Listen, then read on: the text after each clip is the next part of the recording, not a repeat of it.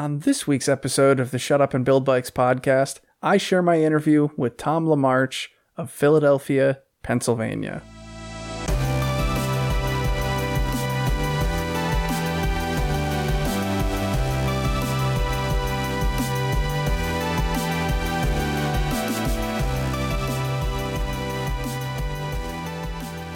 Each week on the Shut Up and Build Bikes podcast, I get on the phone and I record an interview that I have with somebody in the bike frame building world. The objective is to help them tell their story. How did they find their way into the world of handmade bicycles as a frame builder or occasionally a frame painter or somebody else somewhere in this sort of ecosystem? So our guest this week, Tom LaMarche, is exactly the same age as me. We have the same birthday in 1990. That's pretty cool. And Tom tells us his story of all the time that he spent, getting up to speed on this from when he discovered the handmade bike sort of world and to where he's at today. So he rode BMX and fixed gear freestyle as a younger person, and he was actually like a sponsored rider for a couple different companies, which is pretty cool. He knows how to ride very well. I'm impressed with his riding, and he rides mountain bikes and all sorts of stuff. And he builds really cool bicycles today in Philadelphia, Pennsylvania. He's got a cool workspace that I was able to visit more than once. He's had different workspaces in Philadelphia, and I've got to see two of them now. Very cool. And he's got really cool machines. He was able to go to a community college for some metalworking courses in the past couple of years, and I think it shows in the tooling that he makes and some of the dropouts and other parts of the bicycle frame that he makes. He's methodical. His work is very good. It's very sharp. I like the aesthetic of it. I think a lot of people respond to the color schemes and the logos, but also just within the metalwork, there's sort of an aesthetic and there's like a brand identity, and it looks good. And I've seen it sort of congeal and come into its own more over the past few years. That's been exciting to see. I'm a fan of his work, and I feel a lot of confidence that he's going to continue to raise the bar and do more. And so I wanted to share his story with all of you here. Enjoy. I think the first time that I realized that there were bikes made in the U.S. by hand was through BMX for sure. As a kid, just seeing like FBM, S&M, Solid, Standard, all of the frames that everybody wanted to ride were made in the U.S. Terrible One. What else? I'm missing a bunch, but just off the top of my head, that's, what I'm coming up with. So yeah, all of the good shit that everybody wanted was a USA-made frame. No one wanted a Taiwanese frame. That's what you got when you started out and you bought a complete, and then eventually put all of your good parts on it, and then the frame was like the final piece to complete the puzzle. You got a sick frame with all of the other good components. So yeah, BMX was the first time I realized that there were frame builders. I never really had an interest in frame building then. I was just riding, and I wanted that stuff. And then as I progressed through riding and working in shops and a whole lot of other things, I started to realize that there were frame builders that made other kinds of frames. And it was mostly through fixed gear that I found out about those kind of builders. And I think like Brooklyn Machine Works, even though they were primarily making like mountain bikes and dirt jumpers and BMX frames back in the day, they kind of opened my eyes to that world since they started to make a track bike. And then some other people I knew, Ted James, he made frames too. And again, he was kind of mostly making like fixed gear frames at the time. So I sort of like saw frame building through a different light than a lot of people do, less like the classic road style of building and more of like a BMX and mountain bike and just kind of weird fixed gear bikes that people were building back then. And that was like really my introduction to frame building later in life when it really grabbed my interest. Yeah. And I can tell from the riding that you do, and I know from conversations we've had that you rode BMX a lot as like a teenager, right? And then you got into fixed gear freestyle, and that was formative for you, right? Yeah. I grew up skating first, and then got into BMX, I think around like 12, 13, something like that.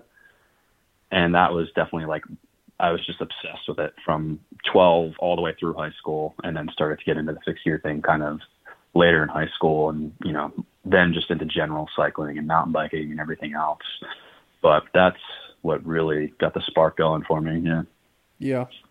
Yeah. And I hate how the cycling world can be kind of cliquey, and it isn't always, but it certainly can be that, you have your your roadies and you have your mountain bikers and BMX. And BMX has always been a little bit harder for me to relate to just because I don't come from that particularly, and it is quite different.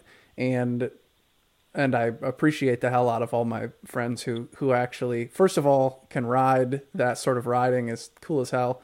And also that it's just like, it's a vernacular that I wish I was more, familiar with. And I think it helps inform like a whole different perspective on how you would build not BMX bikes too. Yeah, for sure. I mean, it's helped me in so many ways because with BMX, you want to overbuild everything as much as you can. Yeah. And just with the riding too, and knowing, what felt good on a BMX or dirt jumper, what it needs to be at the bare minimum, strength wise at least. I mean, I know a road bike isn't going to need the same building as a BMX bike, but it gives you a good idea of what you can actually, how far you can push things before they're going to break. And I think a lot of builders don't have that background where they broke frames or, dented things and were constantly just breaking shit all the time. So yeah, it's nice to have that experience. Yeah. And the know-how from that at least. Yeah. So I know of some of the points along, you sort of getting into frame building. I mean, now you've been dabbling with it and doing it for years, and I don't know exactly how long. I see the shop. I got to visit your shop when I was in Philadelphia for the Philly Bike Expo, and I know that you've had a shop of your own for at least a handful of years now. But it goes back further than that. You worked some at Stinner Bikes, and you had some other connections to different places. Like, where was the first major step where you actually started to take action on this journey, we'll call it, toward frame building? Yeah, I first got interested in 2015, and that's when I apprenticed under Lance at Square Belt, and I kind of knew him. I didn't know him super close, but a lot of people I knew in New York at the time knew him, and he was building a lot of track bikes and things like that, all Philip raised. So yeah, 2015 is really when I ventured into it and got my first apprenticeship, and Lance taught me how to braze. He had a small shop in his basement in Brooklyn, and he did everything by hand, had the miter templates from BikeCAD, filed everything by hand, fit everything up, really didn't have any machine tools, just had a jig. And he actually had a little powder coating set up in the basement too. That was pretty cool. And yeah, I worked for him for, I don't know, I'm trying to think how long it was actually. Might have been less than a year, but maybe somewhere right around the 1 year mark. And after that, I moved over to Horse Cycles. It was also in Brooklyn, and learned a little bit more from Thomas. So, I kind of learned the foundation from Lance and just the basics and how to use an actual torch. And I was always hungry to kind of learn more and more and more. And I wanted to build mountain bikes at the time. I didn't really want to build track bikes as much. So what I was trying to build wasn't really necessarily what some of the builders I was working for built. And I was always curious, how do you do this aspect, or how do you bend this, or how do you use hooded dropouts, and all these other things. So each time I would kind of outgrow who I was working for, I'd move to someone else. And then, yeah, worked for Thomas for probably a year or so. And I made knives for him as well as doing some frame building stuff. And we did a batch of frames for this bike shop, Affinity, that was in Brooklyn. And we did a batch of steel track frames. So that was cool to get to go through 50 bikes. That was totally new to me. And I did mostly some brazing and finish work. I would braze a lot of the dropouts on them and do the bridges, and Thomas would do the rest of the frame. I think the rest of the frames were all TIG welded. Yeah, so I did that for a bit, and then I felt like I, kind of outgrew that and was ready for my next step. And John, probably from the Radovist, got me an interview with Aaron out at Stinner at the time, because they were looking for somebody. And I had a couple interviews with them over the phone. And then we decided that I was going to come out there for a week, give things a try, see if it was a good fit or not, before I decided to move across the country with all my stuff. Yeah. And yeah, I went out there for a week. It was really cool. Everybody got along well. It was awesome. They had a lot of people working for them at the time, which was kind of mind blowing to me. I was just used to one man shops. And then Stinner, to me, especially I didn't know them other than on Instagram, really. And on Instagram, things have such a different appearance Yeah. than what's actually going on. So like, yeah, it was just really funny to see, the contrast from Instagram to real life. But yeah, it was definitely more of a working environment with multiple, with multiple employees. Yeah, doing different aspects of the operation. So it was pretty cool to see the business end of it there, and I learned a lot more from them as well. And I did that for I think a year before ending up coming back to the East Coast. But yeah, so I skipped a little bit here too. Mm-hmm. While I was like kind of wrapping my time up at Horse, my apartment in New York like got totally flooded. I was living with a few other people in a loft, and I was like really over New York sort of, and then the apartment flooded, and it was fucking insane. The fire department came. There were guys working on the floor above, and they hit a sprinkler head, and it just like flooded from above us down, and it wouldn't stop. We had to like call the fire department because there's no other, they'd come and shut the water off at the valve outside of the building. So I was like just tired of New York at the time. That happened. I got the new job opportunity, and yeah, I packed my van up full of like the few possessions I had and drove across the country with my girlfriend at the time, and just went to Santa Barbara kind of on this whim that I got a job. I didn't have anywhere to live yet, so I was just living out of my van while I was working at Stinner, and there was like this little shower. It was like a little business industrial complex, and there was like a shower, kind of like a weird bathroom with a shower that the whole complex could use, but no one really used that one. So I would shower there and just like sleep in my van for the time being until I figured it out. And I did that for, I don't know, a couple months before I just got sick of it and was like, this sucks. I need to find a house.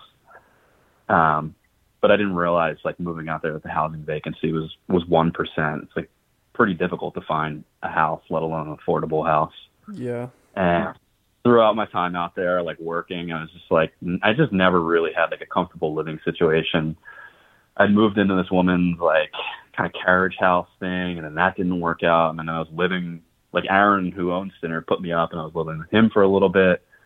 And eventually it's just like, I had to come back home. My dad got sick, and like Santa Barbara wasn't really working out for me as much as I loved like working for those dudes. It's just a difficult place to live if you're a regular person. Yeah. So yeah, I did about a year there. It was really fun. I definitely missed the riding out there a ton. I miss working with those dudes too. They were really great. And I came back to Philly, and I think that was like almost 3 years ago at this point, maybe 4 actually. Might have been 4 years ago. And I came back and I was like, all right, well, if I'm going to be in Philly, like I got to find a shop here to, keep moving forward and working and doing my thing. So I looked and looked and looked, and I was having like a really hard time finding places. Yeah. And then I ended up renting a space from this bike shop, Firth and Wilson, who is partly owned by David and Simon. And Simon used to work for Belinky. And then he moved on and he was doing his own thing. And they had the shop, and he had a little frame building shop in the back. And there was another builder too, Chris Hensel, who was building stuff at the time. So it was basically me, Simon, and Chris in the back of this shop. And you've been in their newer shop, but this was the old one. And it was just a crazy cool old building. And yeah, we just had a little frame shop in the back. I really wasn't making a ton of frames then. I feel like I didn't really have a brand yet. I was just still kind of like tinkering around and, trying to figure things out on my own. And was there for a little bit. And I think we moved after a year into the new shop. So moved from that to the new shop, helped them move everything. And then was in that shop for about a year. And then finally moved into my own space about a year ago. And yeah, the building that you just saw at the Philly Bike Expo was like finally me having my own space that wasn't shared with anybody. Yeah. And I had like a few machine tools that I've collected sort of slowly over my time at the other two shops.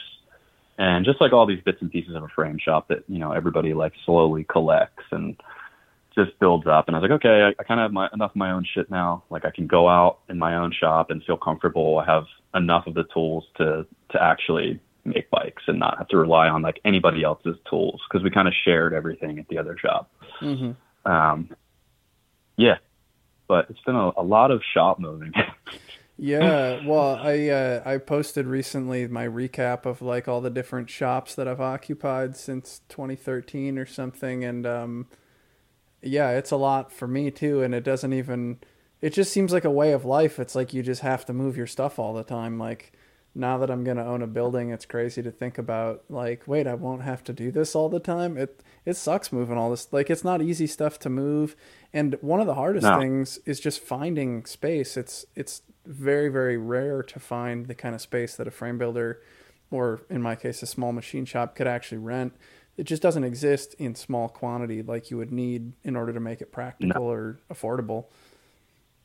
Yeah, that really is the hardest part of frame building. I think if anyone were to ask me that, it's just having the space to do it and being able to afford it, especially in like a major city. Yep. It's just becoming so much harder.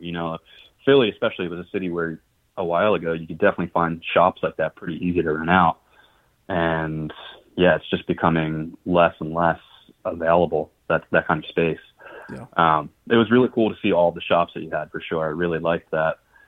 So that was cool to see, like, it's not just me that's going through it. Like, so many people go through this, this phase of just like shop to shop to shop and moving all this heavy shit. And it's so miserable, like worrying about where am I going to go next? How long am I going to be at this spot? How am I going to move like this crazy stuff that I got in here? This is not stuff that people move every year. This is stuff that stays in the shop and it sits for a long time. It's tough when you are thinking about, like, maybe you have a rental and it has power and it has space and you're thinking about buying a Bridgeport or something. And then you think, what happens when this deal that I have for this shop dries up and then I have a 2,000-pound machine or whatever it is and you need to put it somewhere and you don't have that spot to actually keep it. And for me, when I look back on all the shops that I rented, none of them were like totally legitimate spaces. They were always like somebody I knew had a little bit of extra space they could sublet for a time, or I had a buddy who like owned a building and they had some capacity, but then it's like none of those are very secure long-term things. None of those had like a written lease. I think the first time I was ever on an actual lease was like a little bit over a year ago, and this is like a pretty expensive place, by far the most expensive I've had. And anyway, it's just like there's not a whole lot of security. So to think that you're going to fill it up with expensive stuff. And I was in a situation once where I kind of got kicked out after I first got all my manual machines and I couldn't find a shop right away. And I was starting to actually consider paying like $150 a month for a storage unit that had no power and $150 a month maybe doesn't seem like that much, but I had such a good deal in this low cost of living city that like that was close to as much as I was spending on rent. So like, to not have power or to be able to do any work there, but to just have to like hire riggers or something to move machines into a storage unit just to wait until I could find the next space. Just it's very intimidating. Yeah, it's scary for sure. I think about that shit all the time. I'm like, what am I going to do exactly. What am I going to do? Put this in storage and pay $200 a month for all my shit to just be crammed in like a 1-car storage unit, basically. Yeah. Yeah. And it's a real fear for sure. And people who have a shop in their house do not realize how lucky they have it from start to finish. Just getting into it and having the stability of like building your tools up and just being able to practice in your house. You know what I mean? Like if you just want to go practice welding for 3 hours or something at, 9:00 at night, right? Like it's so nice to have that convenience. So I envy anyone who has a garage or a space in their house that they're able to do that kind of stuff. Yeah. Yeah. I think, when you, like for me, I've said that, space is the hardest and most expensive thing. And then, I actually hired someone and I have payroll. Well, that's way more expensive than space. But like when I talk, like somebody was doing a class project about, like researching what it costs to run a manufacturing business. And I'm like, okay, number one's payroll. Number two is space. The machinery is not as expensive as it seems. It's expensive, but it also holds its value pretty well and it produces a mountain of good stuff. So it's like, kind of hard to say that it's expensive, but anyway, yeah, it's that if you don't have employees, then space is definitely the biggest and hardest thing in my opinion. Right. Yeah. The machines really don't cost anything. I mean, at least if you're on the East Coast, you know, there's, you know, so many deals to be found, or even just getting stuff for free if you just know the right people or the right places to look. But yeah, it's really not the machinery, especially like the manual stuff that most frame builders are acquiring. Yep. But that's really the only way I've been able to have a shop too, is just like slowly finding these deals, or like, yeah, just finding weird deals and situations that, you know, allow you to have this machinery. Like my alignment table was an old, it was from like an old newspaper press, and it would set all the type on. So it's this big, weird cast plate that's kind of an size. And my buddy's dad just had it sitting on his farm. You know, he was a machinery collector, and, you know, just like, yeah, sure, take it. And you stash that and have that. Like I had that stashed in my cousin's garage for a while because I had nowhere to put it. And yeah, you just find these crazy deals. But that's part, I kind of almost like that more sometimes. It's like the weird chase of like finding all these oddball, like horizontal mills and everything that everybody is seeking out for frame building. And then they have a story. Telling the story. Like, yeah, exactly. Like telling the story, like, oh man, there's this crazy ass old machinist guy. He made clocks, and, you know, he had all of this stuff crammed into the shop or something. And it's just cool. It's cool to meet those freaks and people, and those kind of people who have that stuff, who are basically the same as frame builders. Like they just hoarded all this weird shit their whole life to do like their hobby for some kind of living. Yep. And then you're getting it from them, which is, it's just cool. You know, it's cool to interact with people. They appreciate that too. When you're like, yeah, I make bike frames, or I make this, and they're like, okay, you know, this person's actually doing something with this. It's cool to see the second life that it's getting. And, you know, they're stoked that you're going to actually use it, because how many people are in our age bracket who care about any of this stuff? Yeah. Even, you know, it's like, it's just all getting lost or scrapped. Yeah. Yeah, no, for real. There's not a lot of people who are, like, I think I was 25 when I got a Bridgeport, and like I was over the moon about it, and I spent a lot of hours cranking the handles on that. And there's just not a lot of people in their 20s who want to do that, or who can make it happen even if they do want to. It's difficult to the space and all that. But anyway, and I want to emphasize something, which is that if you're the kind of person who's like finds themselves talking to a lot of people generally, and like, for instance, when like I just bought this building and I got, I think, a pretty decent deal on it, and I'm just really lucky to have found the building at all and that it was for sale. And I found it because I was trying to buy another Bridgeport.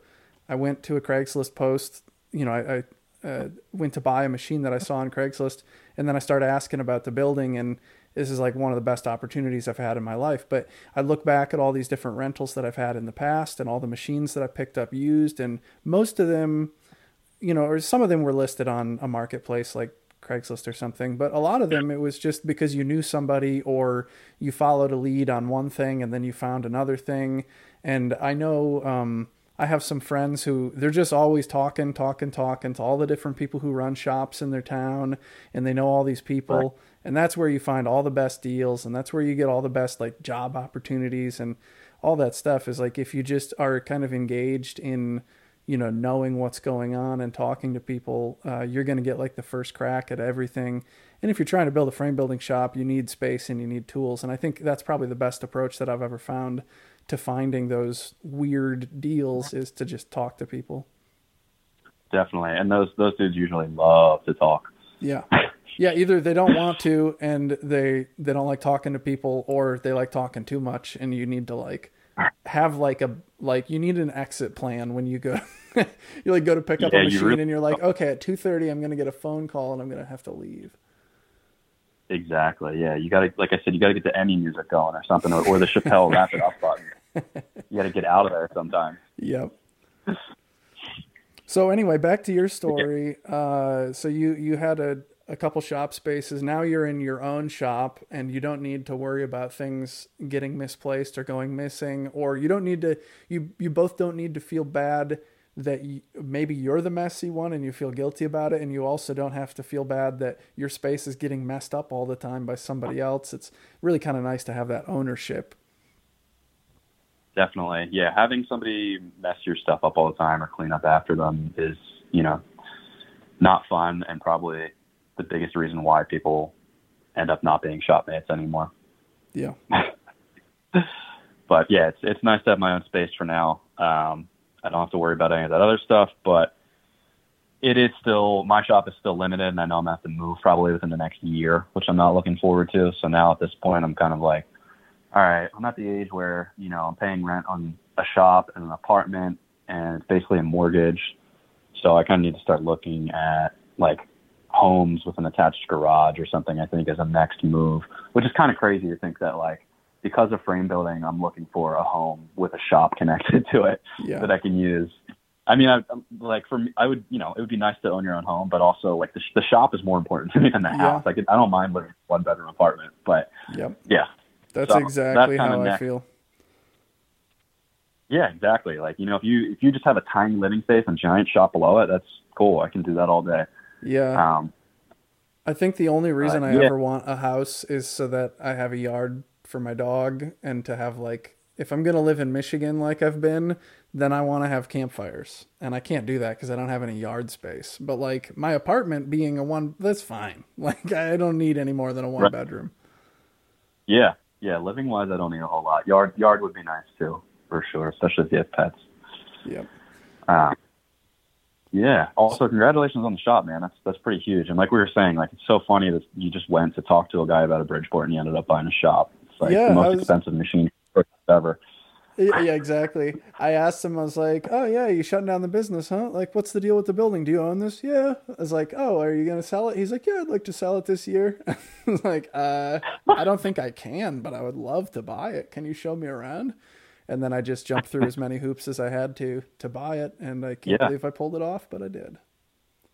Yeah, dude, that's impressive. I don't know how you do the business side of things. That's where I lack. I'm trying to be better about it, but yeah, it's pretty impressive. You have an employee and a business that's successful, and you're able to use, you know, your business to purchase this building, to grow it even more. That's super impressive. Yeah, the joke is on the bank. They think I can pay this mortgage. Yeah, so I'm pretty excited about it, that it's working out this well. Now, tell me more about, you did a course at the Bicycle Academy, and you did, I think, some like trade school, like metalworking sort of trade school certificate or something.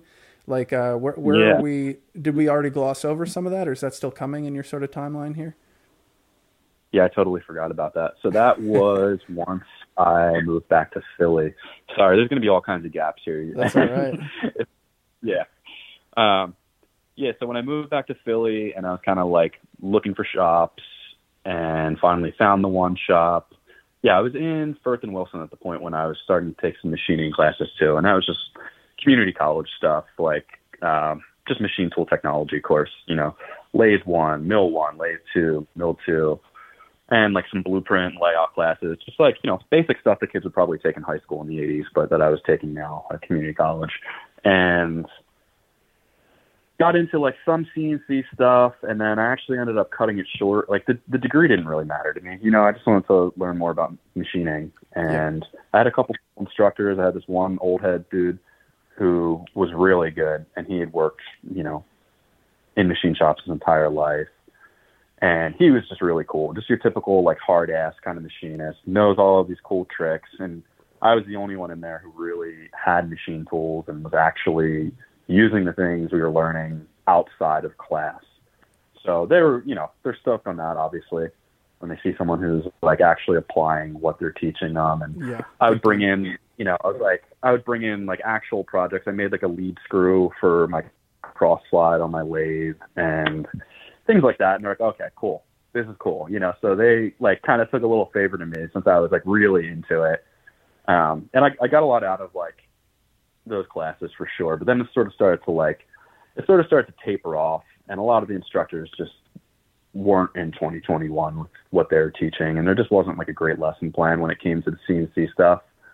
And it's a lot of time, you know, when you're at this age and you're taking time at the end of your day to go to community college and learn stuff. And I just felt like I wasn't really getting my money's worth for that end of it when it started to get into the CNC stuff. And I was like, man, this is a waste of time. Like, I can't be coming out here a couple times a week after my job or whatever I'm doing that day and just pissing my time away. So I didn't end up finishing the whole course. Like I said, I did like all of the manual machining classes and the blueprint and the layout stuff that I wanted to learn. But then there was sort of like these like remaining courses that weren't that important to me, and it was a little bit more busy work stuff to get this degree, which doesn't really mean anything to me anyway.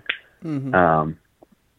But yeah, it was cool, and I definitely learned stuff from that, and I'm glad I did that. I wish I would have that opportunity to do that kind of stuff in high school, really. And then as far as the Bicycle Academy goes, yeah, I went there for a fillet brazing class, and I had already known how to fillet braze, and I was kind of like starting to figure out this other technique of fillet brazing, but I wasn't really sure of like all the little details about it. And they teach a style of brazing that Brian Curtis kind of popularized, the Curtis bikes, and he does like this fillet braze TIG technique basically, and he does it so clean. You know, there's no one else that really even comes close to him, maybe a few guys, but yeah. So I really wanted to like kind of hone that in and learn that. And I had a lot of questions about that stuff. So I went to England and did that. And they're in, I think it's like the Southwest in Frome, which I've been to before because there was a company I used to ride for, Charge Bikes, that was like based out in that area.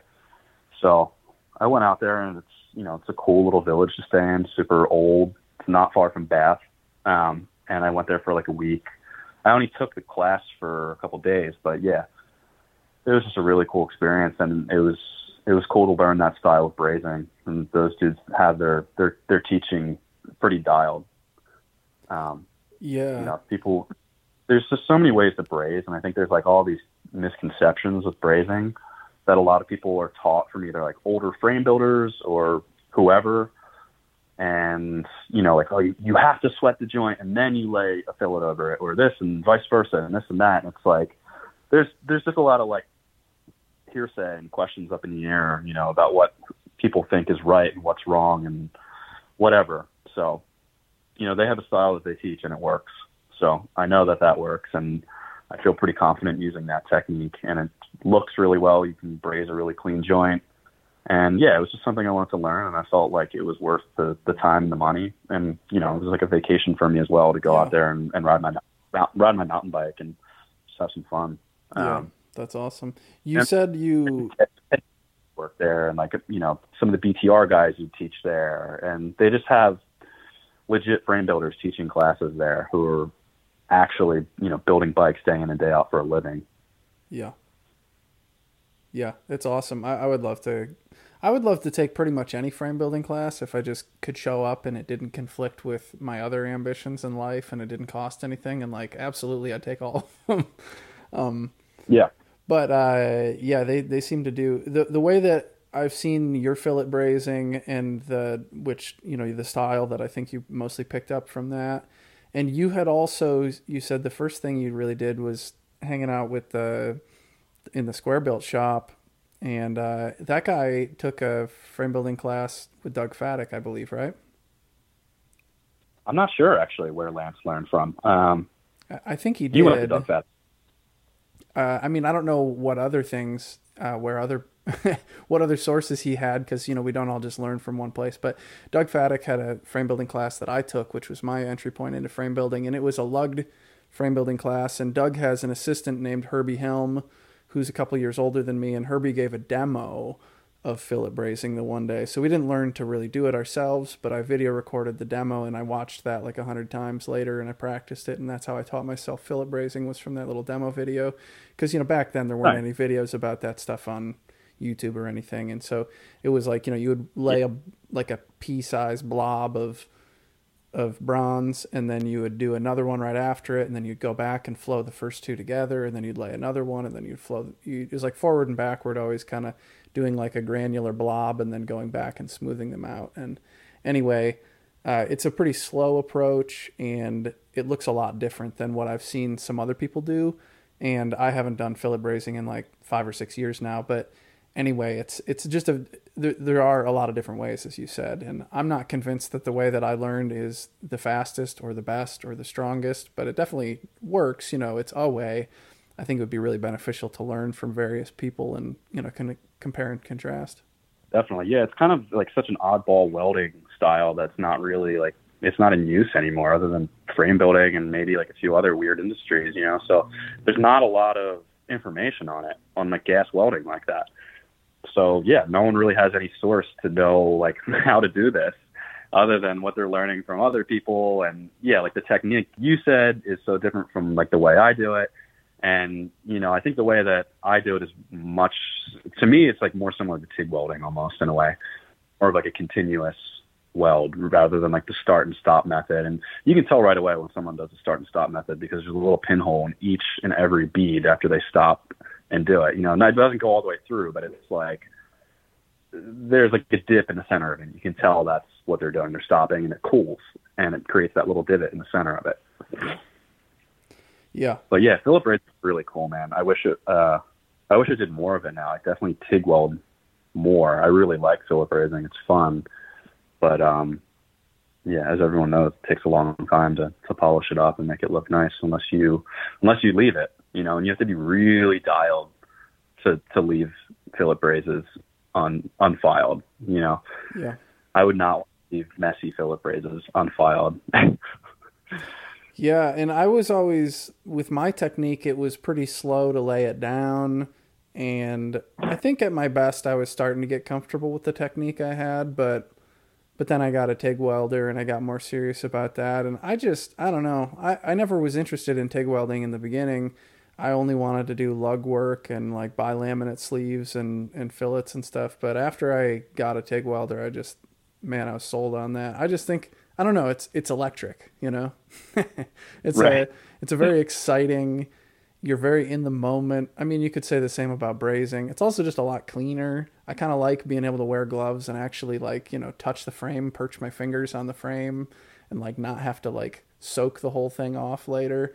I just kind of like become sort of a spoiled brat about getting dirty. I just don't really like to do it. It's crazy how much faster TIG welding is, you know, like you're saying, soaking the frame or even just like, yeah, depending on if you're going to finish the fillet or not, but it's just so time consuming compared to if you sit down and TIG weld a frame from start to finish. Yeah.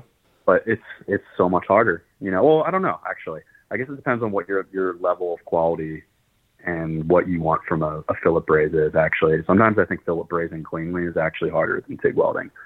Like if you were to do a Philip Braze that looked perfect, right? Like stack of dimes all the way around. I think that's probably harder than TIG welding for me at least. Yeah. You know, because if you have a TIG weld and you're welding and like, you know, say the bead isn't totally straight or it's off a little bit, the puddle, like, you know, your hand shakes a little and the puddle's off. Like you're never going to notice that, right? But when you're Philip Brazing, it's a magnified version of that. You're going to see every little imperfection if it's not totally on point, if you're just leaving it raw. You know what might be the parallel is like the Philip Brazing in order to leave it raw versus like, you know, finish welding titanium.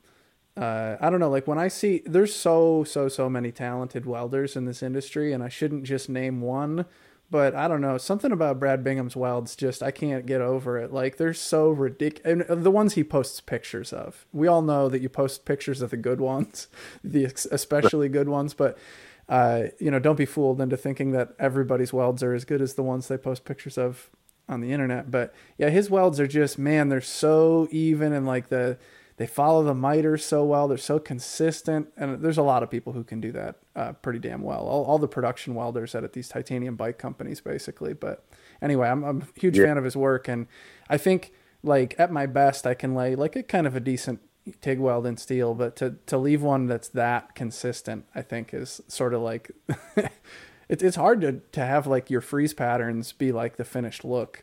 Cause like any little inconsistency, you can see it. It's pretty wild. I mean, when you say TIG welding, you definitely think of, you know, Brad's welds for sure. Like everybody in the bike industry, at least. But yeah, pretty impeccable stuff. It's like, you know, it's pretty flawless. You see that and you're just like, fuck, man.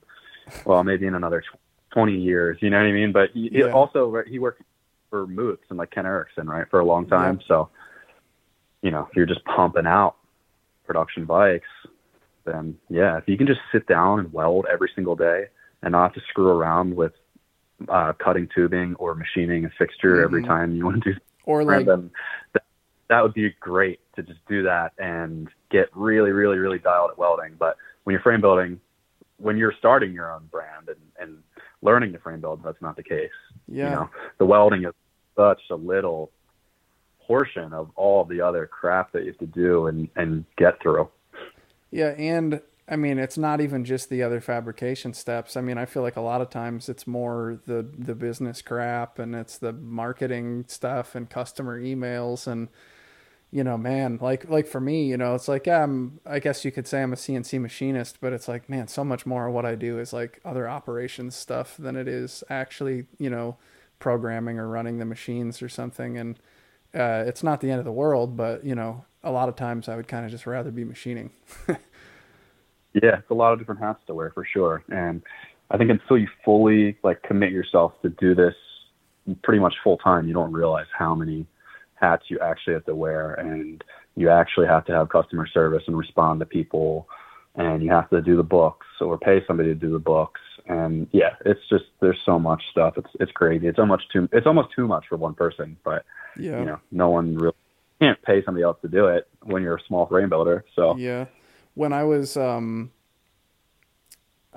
to Adam Procyse, I haven't done a podcast in like 6 months or something, which is embarrassing. But when I was talking to him, I think off of the podcast, but anyway, maybe it was on the podcast, talking just about how, you know, with CNC machining, it's like, oh, okay, I'm going to make 60 of this part. So like, let me buy that carbide drill. That's going to really save a lot of cycle time or something. You know, like you can see where you can make a little gain on something by like equipping yourself appropriately. And the thing I built a bike frame for my girlfriend this summer, and it just, every single step of it was so tough, even though I've built like 20 bike frames and I know a fair amount about it, and I have a machine shop and some frame building tools and stuff, but it was still really slow because it's like, you basically, like in frame building, there's like 1,000 steps. And in order to be really efficient, you need a trick up your sleeve, and you need a tool, and you need like utter confidence in your process at every point of that 1,000-step process. And it's really hard to like stop what you're doing every time you're building a bike and build 3 new tools, and to like make 3 little quick reference sheets and tape them up at the machine and all that stuff that would actually give you the tools and the confidence and the experience, so that at any point throughout the 1,000-step process, you just went bing, bang, boom through every step. That's how people get to where they can build, like Carl Strong said, he can build a steel frame in like, you know, 2.5 hours or whatever. That's how that happens. But like, it's really hard when you're getting started because you can't just optimize one step. There's like 1,000 steps. Yeah, it's pretty crazy. And it's really so important, if you're going to do this as a business, to me at least, to have some kind of process and some kind of dedicated machines that only do one step, or only do the pain in the ass thing that you don't want to do every single time. It's like, you have to have it set up that way, man. I don't know how people do it without that. And I don't know how people do custom shit like every single time. It's so nuts to me. Like switching from like, all right, I'm going to do tab dropouts. Now I'm going to do hooded dropouts. Now I'm going to do BMX style dropouts. Now I'm going to do this. It's like, I don't know how anybody gets through stuff like that. It drives me insane. Like I try and keep stuff like really simple and all, you know, based around these certain parameters and using the same parts over and over again, so I can kind of streamline things and like work through it a little bit better. And it still takes me a while. You know, I'm not at the point where I'm flying through stuff yet, but I definitely have been setting up more machines for one-off operations and things like that. But yeah, otherwise, if you don't have that stuff, I don't know how people do it. And I don't even know how people do stuff with non-specialized tooling, like with off-the-shelf stuff. You know, if you're just buying like off-the-shelf seat stay fixture or off-the-shelf chain stay fixture, like none of that shit is ever going to work for what you want to do. You know, you're going to have to rig it up, or you're going to have to make some parts for it to actually function in the way that works for your building style. I really can't think of like much off-the-shelf stuff that would work. And I do simple stuff. You know, I keep it really simple with like trying to do all the same size hooded dropout, and a lot of the parts can switch between a road bike or a mountain bike. But yeah, that's the stuff that like kind of really gets me excited, is when you see somebody set up and you're like, oh shit, they're so dialed. They have, you know, this crazy little setup for just this one operation that they're doing, and you're like, fuck, that's so smart, you know? It's so cool to see just that crazy little like fixture they made or something like that. And tying this all together, I remember when I lived in Santa Barbara, I got to see Rick Hunter's shop in Santa Cruz. And like seeing that for the first time was mind blowing, man. He just had so many cool tools that he had made, and like stuff that you like would never think of. You know what I mean? But he's been building frames for a long time. So eventually, you know, you have to make something for it. But he had one of the coolest shops that I got to see for sure. And that was like, that kind of lit a fire under my ass in a way where I was like, man, I really want to learn a lot more about machining and, you know, be able to make these kind of fixtures for myself and figure out my own process. Yeah. So that kind of stuff is just really, really cool to see. I really respect all those builders that are, I mean, those dudes machine all their own components too, which is insane. Like manually machining all of that stuff and then making the tools for it to work and then making the bike. It's like, it's dude, it's so crazy. It makes my nuts hurt just thinking about how much work it is. It's wild. Yeah. Like, it's so cool though. You know, everybody wants to be that eventually. Everybody wants to figure that, or not, maybe not everybody, but it's just really cool. Like Tonic Fab too. If you look at that dude's stuff, it's just crazy how much stuff they manually machine like the old way. And you're like, damn, these dudes are head, you know, they've got it dialed. And like a lot of times nobody, like, they don't even really get that much coverage. And you're just like, they're still just like cranking away at it, doing it in their shops. And the stuff that gets coverage is like just kind of bullshit. You know, you see like the same, I don't know, you see the same stuff over and over again. Like the same, well, yeah, the paint jobs, but more like, it's like you have this like Connects bike. You know what I mean? It's like, okay, I'm going to use this part and this part. And like, you know, 15 other frame builders are all using the same thing. And I get why they do it, because at the end of the day, like if you want to make money, you know, it's pretty hard to make all of your own parts and build the frames and have, you know, be able to do all that in a time frame where it makes money. So that's impressive too. So I understand why everybody uses like more off the shelf parts, and they're dialed. You know, all the Paragon stuff is so good. No, none of us are ever going to be able to make stuff that good in our shop. So it's nice to have like the repeatability. But when someone really like makes their own dropout, or even at least like designs their own dropout and gets it manufactured, like that's a really cool detail that you notice immediately if you're a frame builder. Yeah. And yeah, those small little things where you're just like, man, these people have been doing this for so long, and they've got it figured out. You know, like those are the frame builders that like, that get me so excited. And that's the stuff now that I look at, I'm like, this makes me like really want to build bikes still, you know, because there's a lot of times where people, or where I myself, like, you just get bummed. You know what I mean? You're like, dude, you're trying so hard and shit comes out fucked up when you're learning from the start. And you're just like, oh my God, dude, like, when the fuck is this ever going to come out straight? You know what I mean? So then you go through those periods where you're like, you're learning and you're figuring it out and you're learning your process. But, you know, like looking at that stuff gets me stoked. That kind of keeps me going still. And seeing people who build frames and who ride too a lot is a really cool thing. Because that's also a really difficult balance. I feel like when you're frame building is like actually riding your bike still and not just being in the shop for like 12 hours a day and just going home and going to bed and then coming back. Yeah. I think it's really important to still get out and ride your bike and like test your bikes you're building and figure out what feels good and break your bikes that you're building when you're first starting. You know what I mean?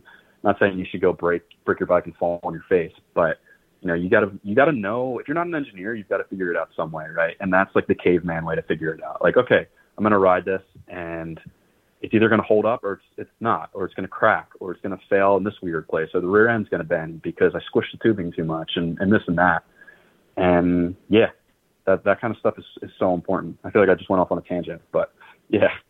Yeah, I think what you're saying about off-the-shelf tooling too, I mean, I guess that's what I make now for a living, is predominantly not custom tooling for frame builders, but it's you don't make like fixtures or seat stay fixtures. You're making like a bender is not like, it's a tool, but it's not like a fixture for welding, you know, and the frame fixture, but it's not like, that's not going to change a whole lot. But the rear end stuff is like so different builder to builder, you know, you're not making any of that yet. So I do think the stuff that you're doing is not really off the peg in a way like that stuff is. Yeah. So when you look at the landscape of like seat stay and chain stay fixtures and stuff, it's so freaking hard to design anything, because I feel like the way that you would go about designing those tools is completely dependent on the kinds of bikes that you're going to build. And so it's just really tough. And if you look historically at like all the tools that we've seen, like the stuff that Jeff makes at Sputnik, I mean, that was kind of born out of like the IndieFab shop. You know, that's where Jeff was really making tools, as I understand it, from the beginning. And they had a process, and they built bikes a certain kind of way. And they made these like cold rolled steel fixtures that had just as much adjustment as you needed. And they were meant to be like burly, something that wasn't going to wear out through thousands and thousands of bikes, and stuff that was like relatively simple and economical to make on the machinery they had. And you can see it in the design of these fixtures that they made, that like that was the goal, and they executed it beautifully, and it's good stuff. And then if you look at like, you know, lots and lots of people have like the Anvil chainstay and seat stay fixtures, and those were quite a bit different. They were quite a bit prettier. You know, they're like actually anodized aluminum with fillets and rounded edges and stuff. And they had, you know, colors that were anodized, and they're more versatile. So there's like more axes of adjustment. And there was, you know, whether you did hooded dropouts or tab style dropouts, or you had round chain stays, or you had oval chain stays, or you had tapered chain stays, really could accommodate a much wider variety of tubing. And yet I felt like, based on what I could see from the outside looking in, that if I was going to have a chainstay fixture, I kind of wanted the one that maybe would sacrifice versatility, but that was going to be more robust. And so like, I don't know, 4 or 5 years ago or something, I think 2017, I guess, I bought the Sputnik chainstay fixture, and I got it. And then I was like, oh man, now I'm going to have to like buy or build a whole bunch of these different chainstay blocks to make it fit. And anyway, the point is, it's like, it's a really tough balance to have, like, there's just so many different kinds of chainstays. Seat stays are bad enough. Chainstays are really bad. And especially when you throw in disc brakes and flat mount, and the way that people are trying to like use the chainstay fixture to both miter the bottom bracket end of the chainstays, but then also maybe miter the dropout end of the chainstays, or maybe hold it for like, you know, making those counterbores or whatever for the, those miter notches for the flat mount. And it's like a ridiculously difficult design proposition to make it, because every new axis of adjustment that you make, or every new interchangeable part to accommodate a different thing, legitimately adds cost and typically decreases like the rigidity of the setup. And it's just like all these competing compromises, and you're going to try and make something that, you know, like if it only suits 2 different people, then you're never going to sell any and defray the cost of design. So you need to make it pretty, anyway, it's just like, it's kind of an impossible thing to make a great one. You can make one that works for a bunch of people well enough, but like, it's really hard to make a great one. Yeah. There's so many variables, like you were saying. And yeah, trying to tackle that as a machinist just seems like headache inducing to try and figure out what's going to work for everyone.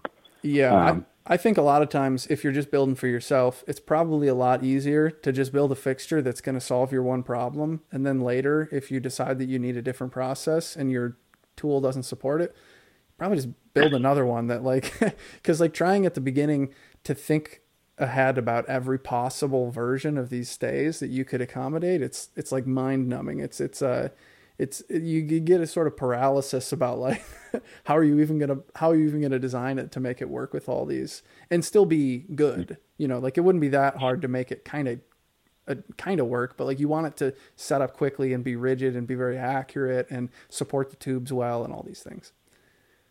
Yeah, definitely. I went through that same thing, you know, when I was trying to figure things out and like make my own tools. I was like, all right, well, it's gotta fit this and it's gotta fit that and this and that. And it's like, all right, you know, I'm just going to make it for this one style that I'm doing. It's going to work with this dropout and these style of stays that I use.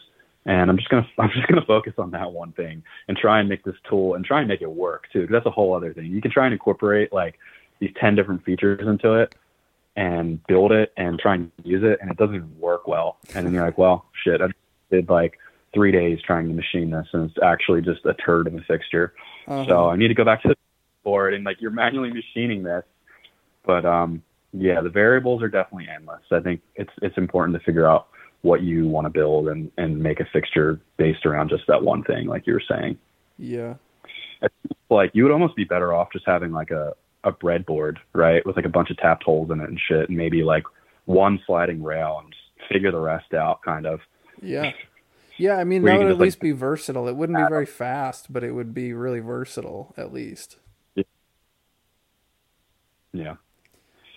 But Uh, yeah, it's also cool to see like this. You're saying like Jeff from Sputnik just uses like cold rolled steel and super basic. Like I love that style. And I it's kind of just love kind it of too. I feel like commercially it's difficult because, like, for better or worse, your customer base in the tool biz, like, they like things to look pretty, and I don't blame anybody. Like, I like pretty things too, but cold rolled steel, there's like something elemental about it. It's totally badass. It's just like, it's not any fancier than it needs to be.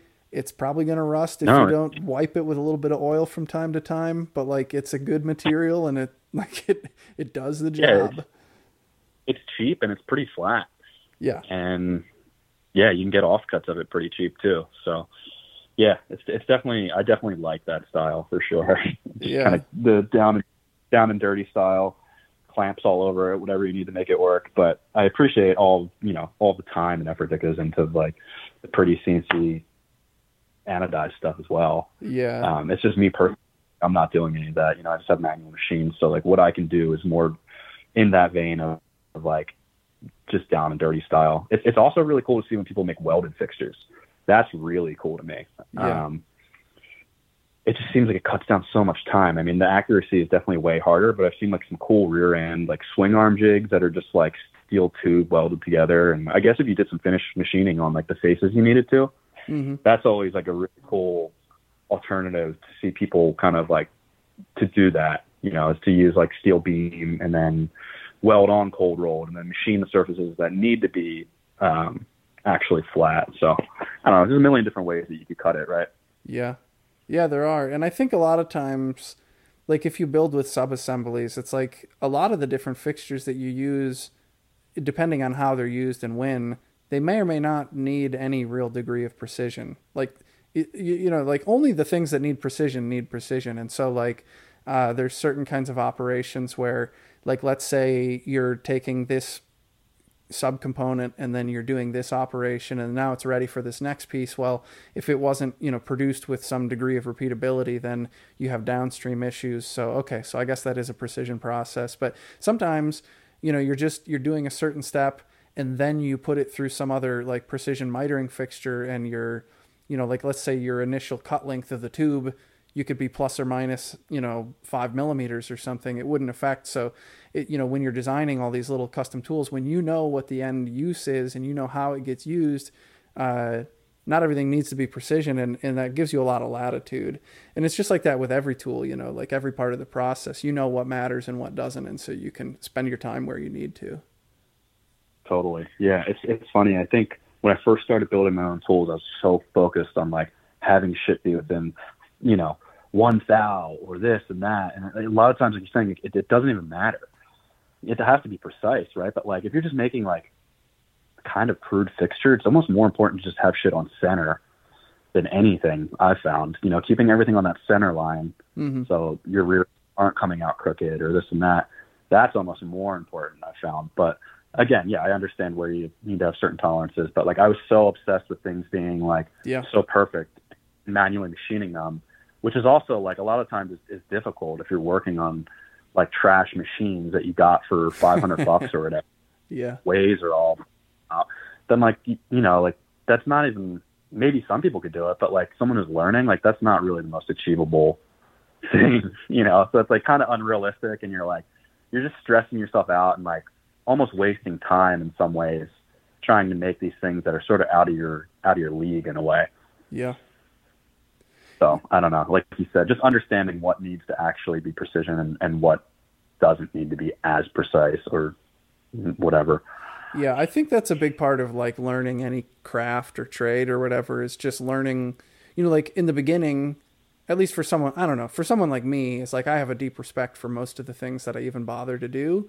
Maybe some people, they just want to do it because it'd be fun. But for me, it's like I really want to do good work, and I don't really know which corners I can cut and still create a quality product. But I know that I'm committed to a quality product. So like I don't cut any corners. So I do everything as well as I possibly can. And as you repeat the process over and over again, you typically start to learn, you know, what actually matters and what doesn't. Or I guess you could say the other's true, is if you built a crappy product over and over again, but you kept fixing the worst part of it, then maybe you would get somewhere where you knew that you could cut these 9 corners, but you definitely couldn't cut these other 6 or whatever. But yeah, it's like that comes through experience, because if you just want to make something good, but you don't really know what you're doing, then you're gonna waste a lot of time making unnecessary parts good. Right. That's true. Yeah. I feel like we could talk about tooling and geek out about this for a long time. So let me know if I'm going on too much. Well, tell me about LaMarche. Is it LaMarche Bicycle Co.? Yeah, I'm just calling it LaMarche Bike Co. That's awesome. And so what do you want? I mean, I know you and I know the bikes that you make. What is the vision for the company? I've seen you make commuter bikes. Which I love. This, like, I was telling you this at the Philly Bike Expo, but I feel like as I was doing frame building as sort of a hobbyist for years, I was slowly kind of zeroing in on like a certain kind of aesthetic and a certain kind of bike that I thought was exciting and cool. And I don't think I ever really got there fully. I was just, like a lot of frame builders, I was just kind of experimenting and kind of getting up to speed with stuff and playing with process. But when I see the bikes that you're making, and a couple other people's, but I think when I see yours, it's like that's kind of, in a lot of ways, what I imagine I would have wanted to do with my own brand. And I think it looks good aesthetically, just like the paint and the graphics, but I also think the build kits kind of reflect, and like the geometry and just a lot of what you're doing. I feel like I see a brand really kind of materializing and congealing, and it's good, and I'm a fan of it. But like, what do you think is the essence of that brand and what you're trying to do? Thanks. Well, I think ultimately I'm just trying to keep things like pretty simple. You know, you can see it from the bikes. There's not a ton of flourishes on them. There's a couple little things that I do that are different. They're powder coated, so it's pretty basic paint. But again, like riding BMX and coming from that world where everything is pretty simple and just powder coated and has a cool logo on it, definitely reflects my style and the aesthetic that I like. The branding end of it is really important to me. And I kind of obsessed over that a ton when I was even just getting like the word mark made. And I had a design studio. My buddy has a design studio called Mellow Gold. And a friend that I rode with kind of introduced me to them. And I had cataloged like all of this stuff that I really, really liked aesthetically. Logos from bikes to machines to dirt bikes to Formula One to whatever, you name it. Weird, just old logos on like weird Euro olive oil bottles and things like that, you know? Mm-hmm. So like I really kind of geeked out over the design end of it. And that's like really important to me. And I think a lot of people skip that with frame building, and they get so focused on the technical aspects of it, and then they just slap on like, you know, I don't want to like trash talk anybody's style, but they just put on like whatever their last name on it and whatever font that it is from, like, you know, Bike Cat or something like that. And it's just, it goes from, it just doesn't look right for me. Yep. You know, like it's a whole package for me. Like I grew up skating and riding BMX and into all these other things that had really sick brands. You know what I mean? You wanted to buy whatever BMX shirt or skate shirt that you could get that had a cool graphic on it, or, you know, it was funny too, which is another thing. It's like having it be fun and funny is like, you never see that in the frame building world, really. Very rarely, at least. There's no like comedic side to things. There's no like, oh, I'm out with my friends in the woods screwing around, and there's like this funny character that's riding for this company. You know what I mean? Like when you watch videos, there's always some nut job that was riding for a company.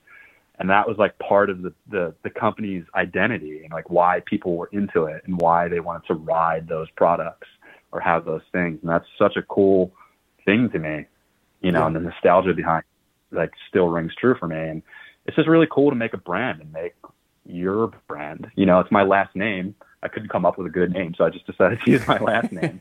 Everything I came up with sounded corny, and I would sit on it for like a week, and I was like, nah, man, this is just so corny. Like, yeah, and that's how names are. You know, yeah, I was like, I'm just going to use my last name. It sounds good. It's fine. And obviously the vibe of it is like a little 70s looking, and yeah, it just kind of plays into all the stuff that I'm interested in, whether it be art, music, bikes, skating, whatever, you know. And yeah, that's just culmination that you come up with to make your identity and your mark. And I think that's really important when you're trying to sell stuff and trying to actually create an identity. Yeah. And it's getting there. I appreciate when people notice that stuff a lot, when people are like, oh man, the design is so cool. I'm like, thank you. Luckily I have friends who are really good at design and put up with me when I was so anal about every little part of the logo and things like that. But it really does matter. That's like when people see shit like that, they really bite into it and they like it. You look at brands that are iconic and people just love it because of the logo. It doesn't even need to be a crazy complex bike or anything. It's almost better simple with just like a simple logo on it. Yeah. So yeah, that's where I stand with that. As far as like the geometries and things like that go, with the mount, I'm kind of just doing 2 bikes at the moment. If someone really wants something custom that's kind of within like the realm of what I can build, then I'm open to that. But I'm trying to just do sort of semi-production models so things don't get too crazy, and I can continue to build that process and work within that and handle the workload and deliver a bike quickly to someone. So I'm doing a mountain bike that's a fun, jumpy mountain bike. It's a hardtail. It's not really like a long and low bike like everybody's building. It's got a higher bottom bracket because that was, what makes dirt jumpers and BMX bikes fun to ride for me. Mm-hmm. And I made a lot of prototypes with, really long, slack, low, all that stuff that everybody's selling right now. And I made a handful of them. It's not like I made one bike. I made a handful of bikes, like with different geometries, and I took notes and figured out what I liked. And like, oh, well, this one doesn't really pull up so easily. Like, yeah, it can fly downhill, but when you're flying downhill and you need to pull up because there's like, a little creek crossing or like a gully or something that you kind of want to manual through, it's like, it's pretty hard to do when the bike is really long and low. Mm-hmm. And you just start to like pick and choose these attributes that you want. And, ultimately that's kind of what I went for on this bike was, something that someone may say is like outdated, but not all the way in my eyes. It's like the bikes I've been building have like a pretty modest reach number on them compared to a lot of modern bikes. So like a pretty regular reach. And then, like I said, I've been building them with higher bottom brackets just because it makes it feel like a hardtail. It's so much more playful. And I'm trying to just keep it simple and do like a simple mountain bike that you can go and jump and ride, or, ride XC if you want on it too. But I definitely build it more to kind of jump and play around and whatever, go dig jumps in the woods with your friends. I take it to the bike park all the time. I ride everything on it really. So I'm doing that, and then trying to do sort of like a do-it-all. I called it like a town and country bike just because it's a gravel bike. Just, I don't know, kind of turned into this like gross term and world where you're like, yeah, it's a gravel bike. And I don't know. It's goofy to me. Yeah. Jump the shark, bike, maybe.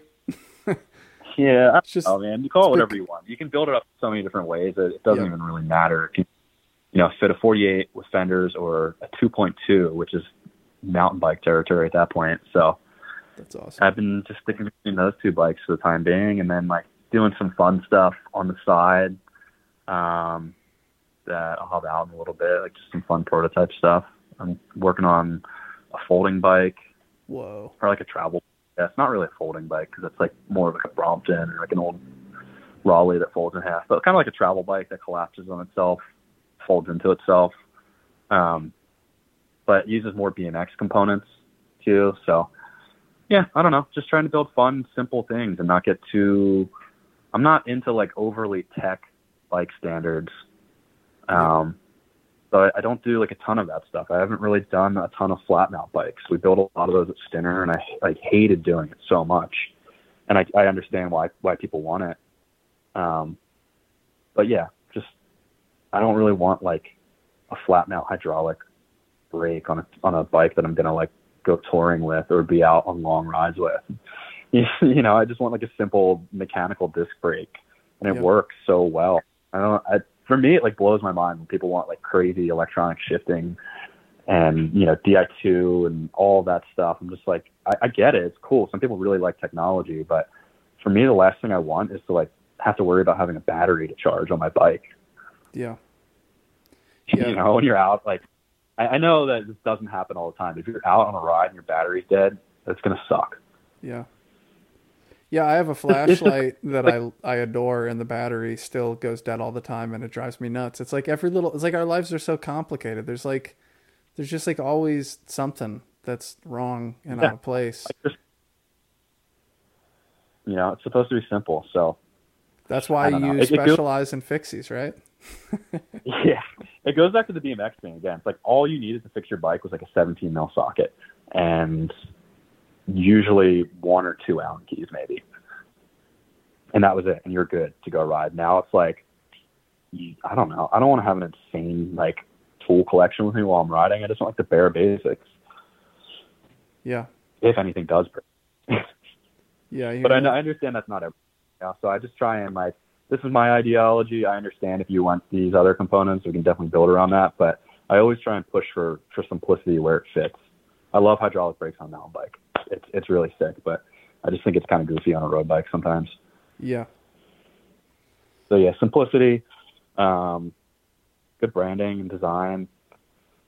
Yeah, just a nice product that like anybody can really look at and be into. Not even necessarily just a bike person, like someone who doesn't know a ton about bikes, and it's just like, I really like the way this looks. It kind of speaks to me in that way. Like I'm not like a tech bike guy, and I have customers like that. People are just like, can you just tell me like what you recommend for this? And it's like, yeah, you mentioned like, there's that build kit that everybody loves. Like white cranks are really sick. They're simple to work with.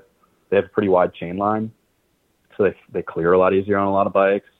And I really like silver components and like kind of more of that classic look. But it's nice to have some modern standards, but not so crazy. And it's nice to have the components look in a classic style. Paul, White Industries, all that kind of stuff just looks so good, and it works great. Yeah. Yeah, something you were saying about dropouts and, the head tubes and all that stuff, and like that desire to make all of the little parts either yourself or to make them to your spec, is something that really resonates with me.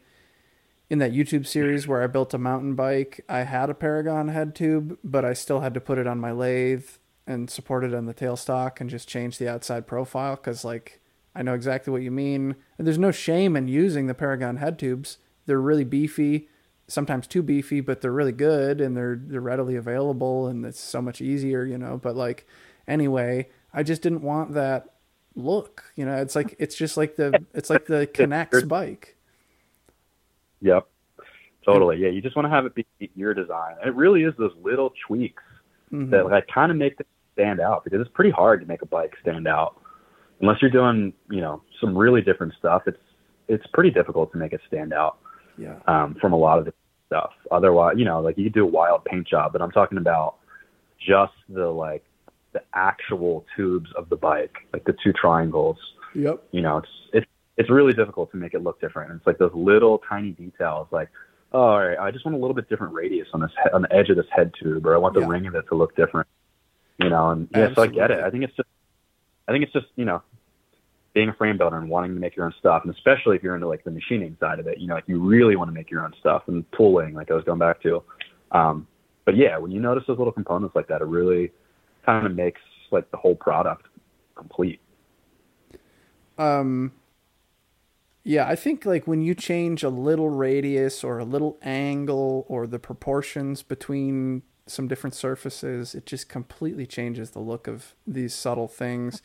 I can imagine, anything from cable guides to, even the tube diameters, and every little thing that you do, it just changes and even if you're not conscious of it, but like they all just have, they create together like a look of things and a sense of things. And so it's pretty satisfying. Yeah. Like what you're saying about, Rick Hunter and Tonic Fab. And, I always wanted to do that. I wanted to have as much of my own stuff and really get, just everything just dialed in. Or like if you get like the Paragon Machine Works hooded dropouts, well, some of those have a really super chunky flange, so you work with bigger tubes, which is necessary sometimes. And some of them are really tiny, which is a nice tidy look if you have like small tip diameter road chain stays and seat stays. And ideally, I think what I would want if I was using hood and dropouts is I would want to have exactly the right size. I would want them to be just big enough that I could land my TIG weld on there safely and no more.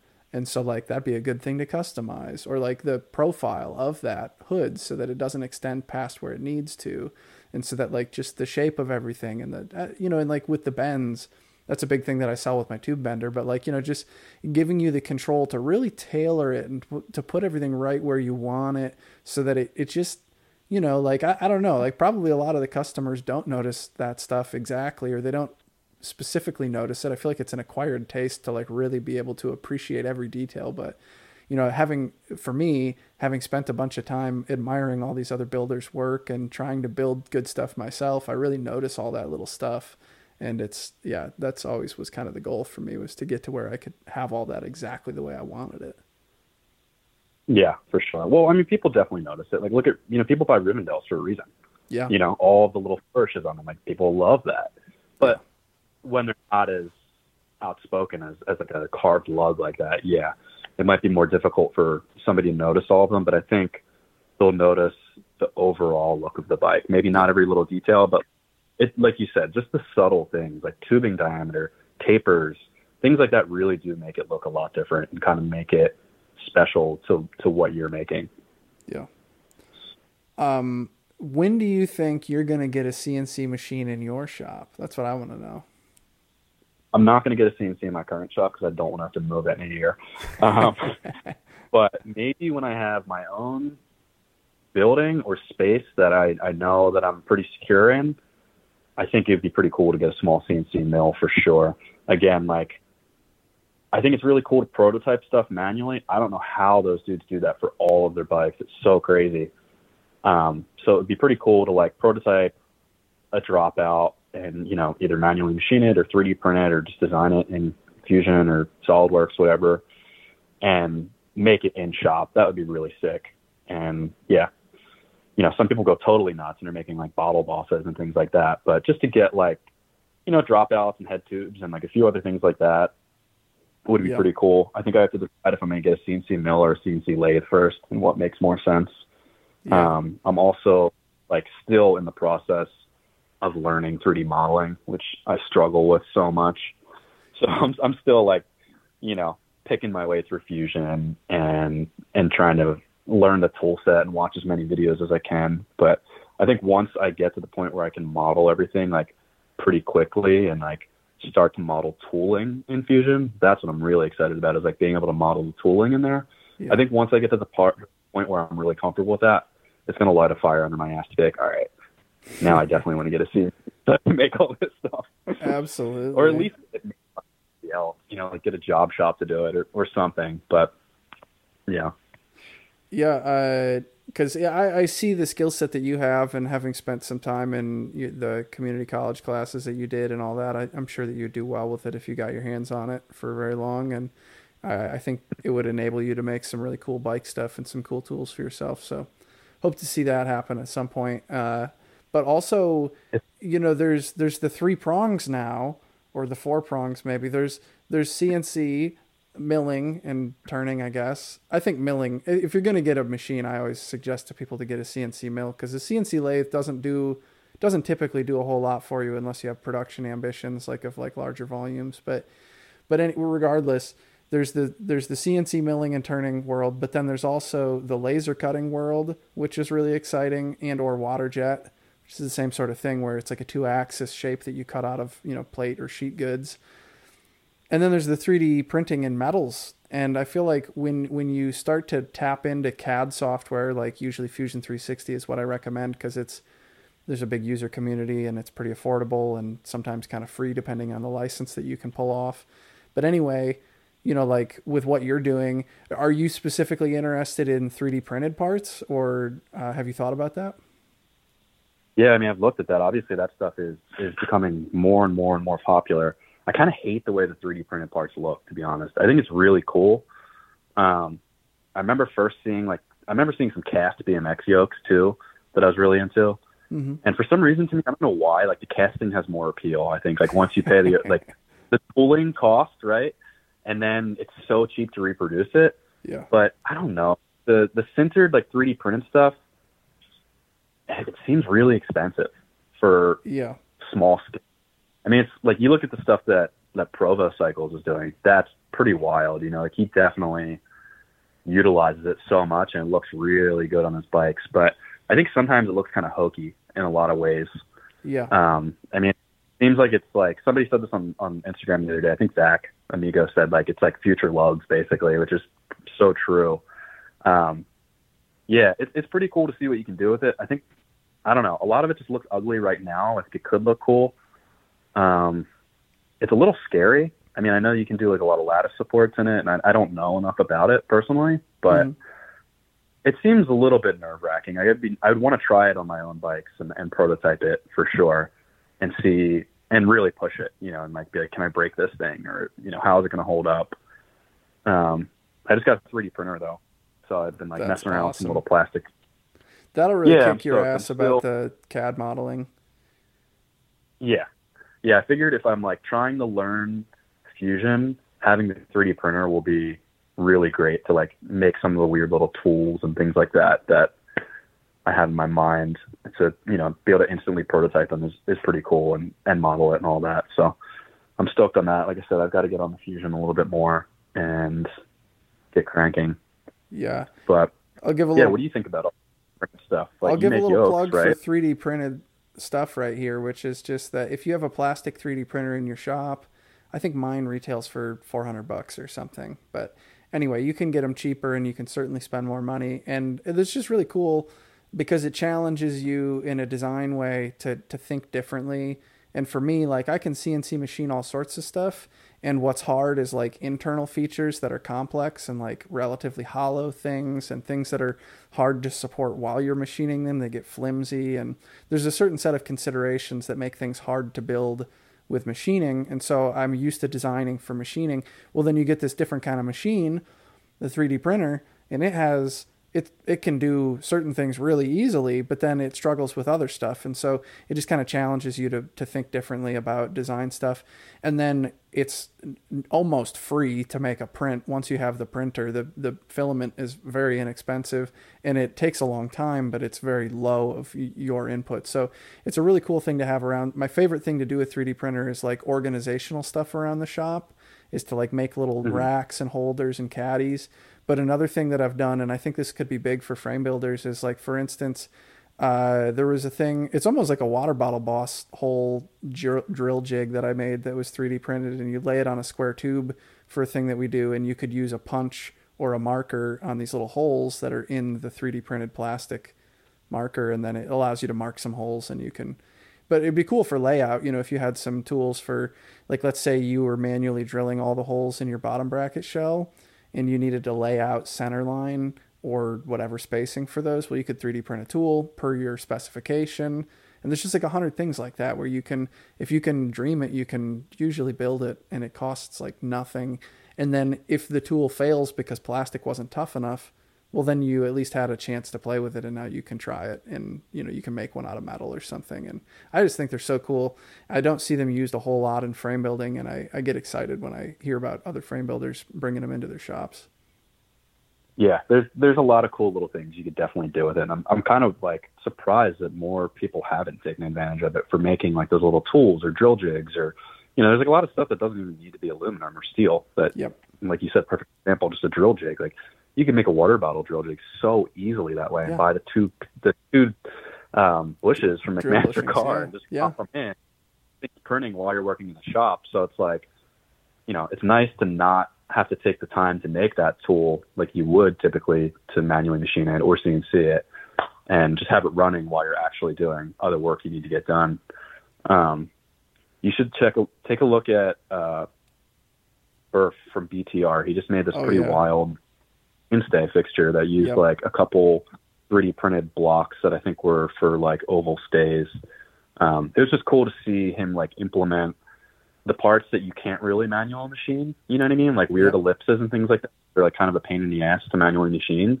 Yeah. Mixed with just plate style fixtures. And I was like, this is the ticket right here. You know, you can like kind of machine like the reasonable parts quick, and then get the other stuff done, just printed, and it holds up well enough, you know? Yeah. So. And, you know, another thing that's interesting that makes me think of is, you think of these plastic parts and you're like, oh, well, that would never be good in, for a real tool because it's not very strong.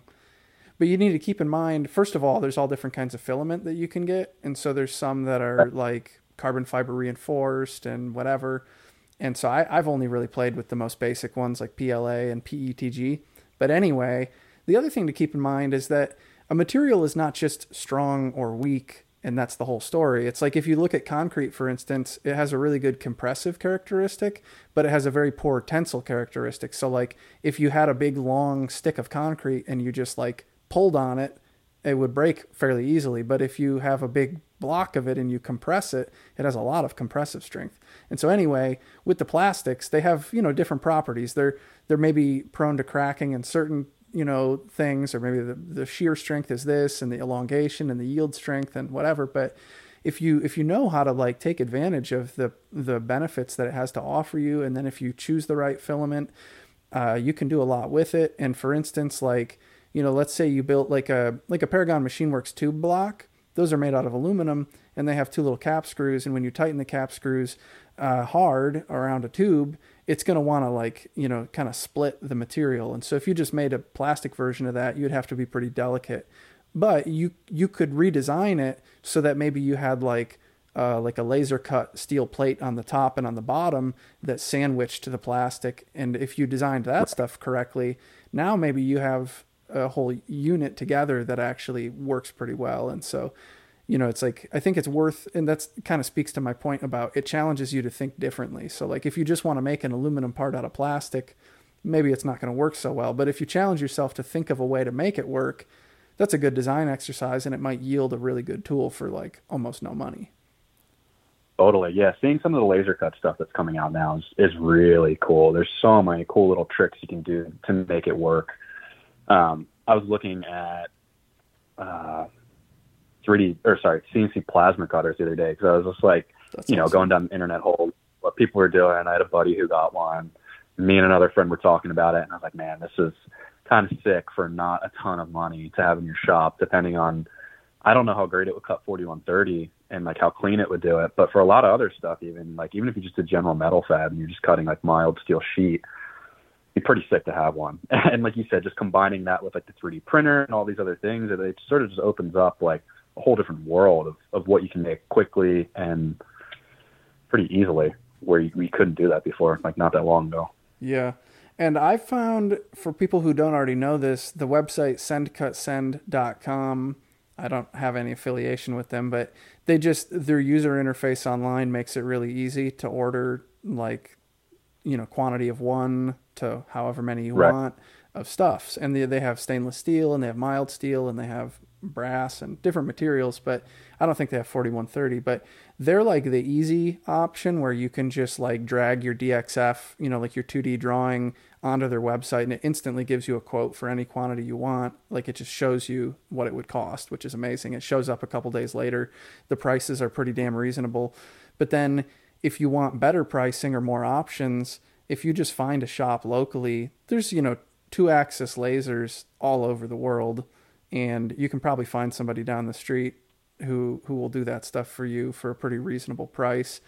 And so I found that some of the parts that we make for like our frame fixture stand, and there's a little part of the frame fixture, there's 2 parts of the frame fixture that are laser cut from stainless now. And anyway, it's not terribly hard to find people. The one shop we got to tour near us, and the facility is crazy. They get like truckloads of steel in the morning, and they process it all through every day. And we got to see the workflow, but like they just flow material through the shop. So like, they're pretty happy to quote stuff cheap because they just need to keep things busy, and they have the firepower to do it. So anyway, there's certain things that I think are hard to job out. Like for instance, it's hard to find a good powder coat vendor who has quality, or, there's certain things that are difficult to find a vendor to do for you. And in my limited experience, laser cutting, plate goods of steel and aluminum and stainless and whatever, that's not terribly hard to find or terribly expensive. Yeah, laser cutting is definitely getting easier and easier to figure out. And like you said, using Send Cut Send is just like, it's so easy that it's almost like a no-brainer to just send your stuff through there, and you just get it in the mail in a few days, and you're like, well, okay, easy enough, Yeah, that's who I use.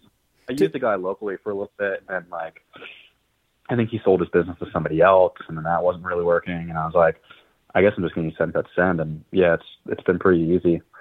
And to give folks who are listening an idea, it's like, you know, for like, let's say like a 4-inch by 4-inch chunk of 1/4-inch mild steel that you get some cutting done in, like we have a part kind of like that. And when we get quantity of like 50 or 100, it's like, I don't know, it's like $4 or $6 a piece or something. And if you were to get from like send cut send a quantity of one, it's probably like $10. But it's like, it gets to a point where, like, let's say you were building some sort of, well, let's say you were building a frame fixture stand for yourself, or let's say you were building a custom bench for your alignment system, or you were building any sort of stuff around the shop, or dropouts. Those are plate steel, any of that stuff. You could do one-off stuff where you sketch it in CAD over the course of a couple minutes. You drag your file online, and then you just say, yeah, I'm not getting the best price on the planet, but it's still dirt cheap. And you pay like $10 a piece for some of these fittings. And then all you got to do is weld it together. It's pretty amazing the time that we live in. And I don't see a whole lot of people fully utilizing that. It's pretty exciting, I think. Yeah, definitely. Yeah. I'm really like curious to start playing with laser cut tab and slot style construction stuff. Yes. So like you can make a lot of cool fixtures very like easily that way for your. A couple years ago, Adam Sklar posted photos. He had made a fixture out of plate steel that was like that. It was probably 1/4-inch or 3/16, and it was laser cut. You know, he had designed it so that when he got the parts in the mail, he just kind of TIG welded them together, I guess. And it was to make a bull moose handlebar. And so, you know, you would do like the single bend for the handlebar piece, and then you had to miter the connector tubes and the upright and whatever else. And you set the pieces in there. They all were the same geometry as each other. And then you would just TIG weld it. And it was brilliant. I think I saw him post that for sale recently. He wasn't using it anymore or something, but that sort of stuff, it's really pretty easy. You just, in CAD, you start with the finished thing that you want, and then you build your fixture around it, and then it exists. And you just have to send the 2-axis, you know, the 2-dimensional drawings to one of these places and see what it costs. And it's probably pretty cheap. Yeah. I remember seeing that fixture and I was like, man, that's really clever. That is cool. But yeah, that's definitely cool to see that, you know, the different ways you can use that construction. It's like the first time I saw it, I think was like those Certiflat welding tables that were all tab and slot construction. Yeah. Yeah. That's very cool. But yeah, cool stuff. So, okay. Now I have 2 more things on my list. We can talk as much as we need to. I have 2 things on the list. The one is machine roundup. Let the people know the list of the machine tools that you have in your shop, and feel free to share any stories about them or what you think is cool about each one. All right, let me think about this. I've got an Alliant mill. It's just like a Bridgeport clone. And that's like the one machine that I actually paid decent money for when I moved into the new shop. I was like, I want a really nice manual mill that I don't have to worry about like refurbishing or rebuilding any of it. Cause I definitely went through a phase where I was fucking around and kind of rebuilding a lot of old machines that I picked up, and that ate up so much time. Yeah.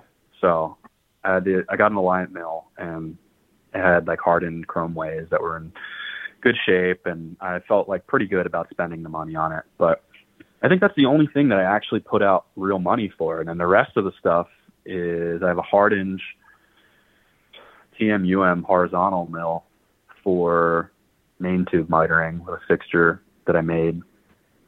And that came with a vertical head on it. So I think I bought the machine for like maybe $500 or $600, and then I sold the vertical head attachment for as much as I paid for it. So that was like a freebie. And then I have the same lathe that you used to have, the Clausing 5900, but mine's a little bit shorter.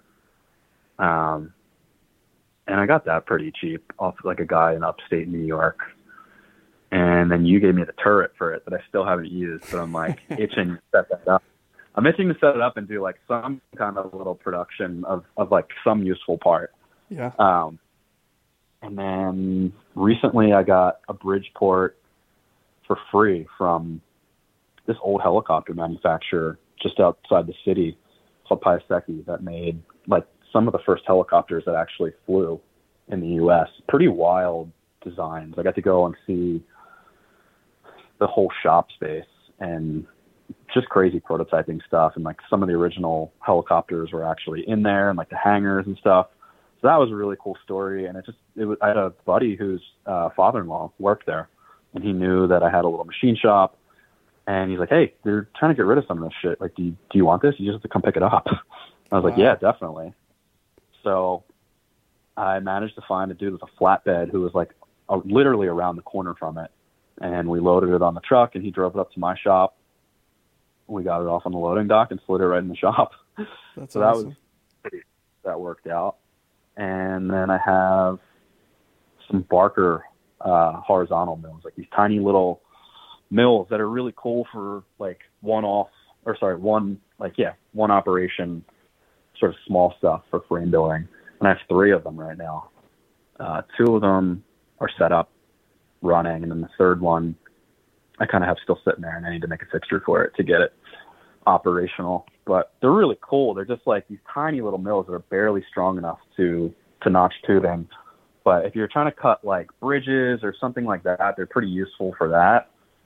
I have one set up like just to do the cuts for the dropout end on chain stays and seat stays for hooded dropouts. Yeah. And I just made like a crude little fixture for that. They have like levers on them, so you can either lever operate them or you can put lead screws on them and do it that way. And I remember I got one off of Simon, my old shopmate, for, next to nothing. And then I picked up 2 more recently, and it was at a used machinery dealer, and they just had so much stuff crammed into place. And I was digging through, and they had tons of them. Like, they probably had 20 of them that all came out of, like, one shop. And I forget what they were doing. I think the guy was making, like, coaxial cables on them or something weird. Like, a lot of, like, copper shavings all over them. So I was in there, like, digging through, taking motors off of, like, this one to put on this one. I was like, I just want 110 motors to keep it simple. Some of them were 3-phase. Ripping off, like, whatever table looked nicer than the other one that didn't have, like, marks in it. So I was just like getting these Frankenstein machines kind of together, and I worked out a deal with the dude pretty cheap. And then these other guys who were in the same space but had a different business were working on like welding positioners and like more CNC stuff. And the guy was like super interested that I was in there, like getting things. He's like, oh, you should set this up with like Acorn stepper motors, and was geeking out about all this stuff. He was just like excited that I was like getting machines, and was just, trying to apply what they do to this basically. And I was like, oh, that would be pretty cool if you set up like some kind of weird little stepper motor on here to do just like this one operation. I mean, it doesn't really make sense for just like notching a piece of tubing, but I don't know. Just got my mind thinking in that direction. And then what else do I have? I think that's most of the big stuff.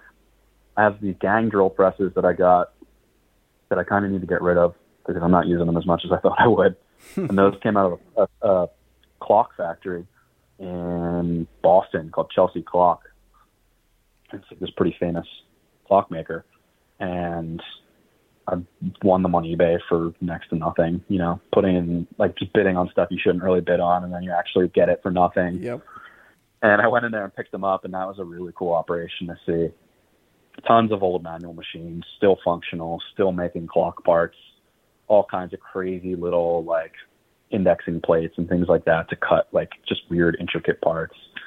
But that was cool to see like a fully manual shop. Or it wasn't fully manual, they had a CNC room, but like seeing a fully manual room still making parts for clocks was pretty wild. Yeah.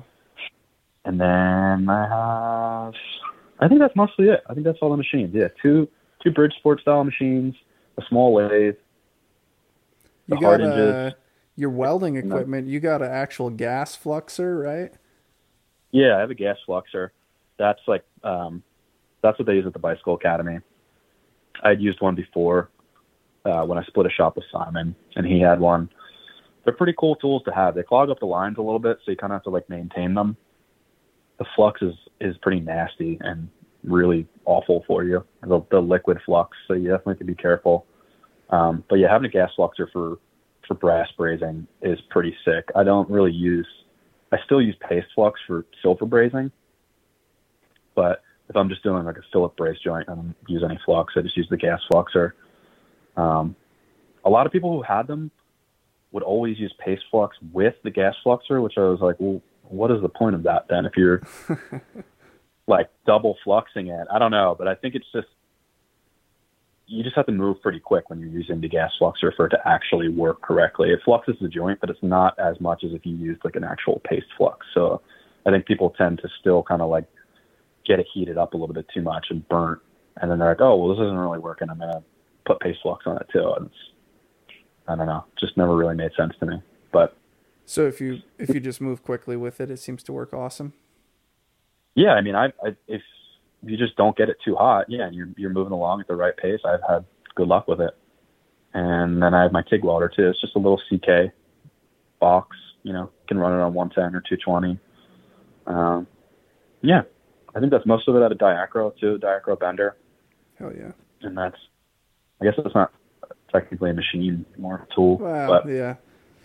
Machines and tools, machine tools, yeah. And then I have a hydraulic electric press too that I use for like forming a couple of different things. Yeah. Yeah, I need to get some sort of press. There's a lot of things. You can use a Kurt vise as a really nice way to smush a lot of things, because, if you have machines around, you probably have a nice milling vise and you get a lot of control and a lot of leverage. And with, a lot of things lay in the vise kind of nicely, just gravity kind of holds them in place. And then, it works pretty good for a lot of stuff to use a Kurt vise to squish stuff, but it's really not the best press for everything. It's certainly not the most efficient. Sometimes you really kind of have to abuse the vise to get something squished. And so, yeah, anyway, I've been doing that for years. There's different assembly things I do on the tools we make, and I need to look into, like, I have an arbor press that doesn't have enough muscle, but I need to look into some more options for that kind of thing. Yeah. Yeah, it's definitely nice to have it, especially if you're trying to press out like shafts or anything weird like that, just like odd stuff. But again, like I got to just use it for kind of forming things. But yeah, it's nice to have it in the shop for sure. Yeah.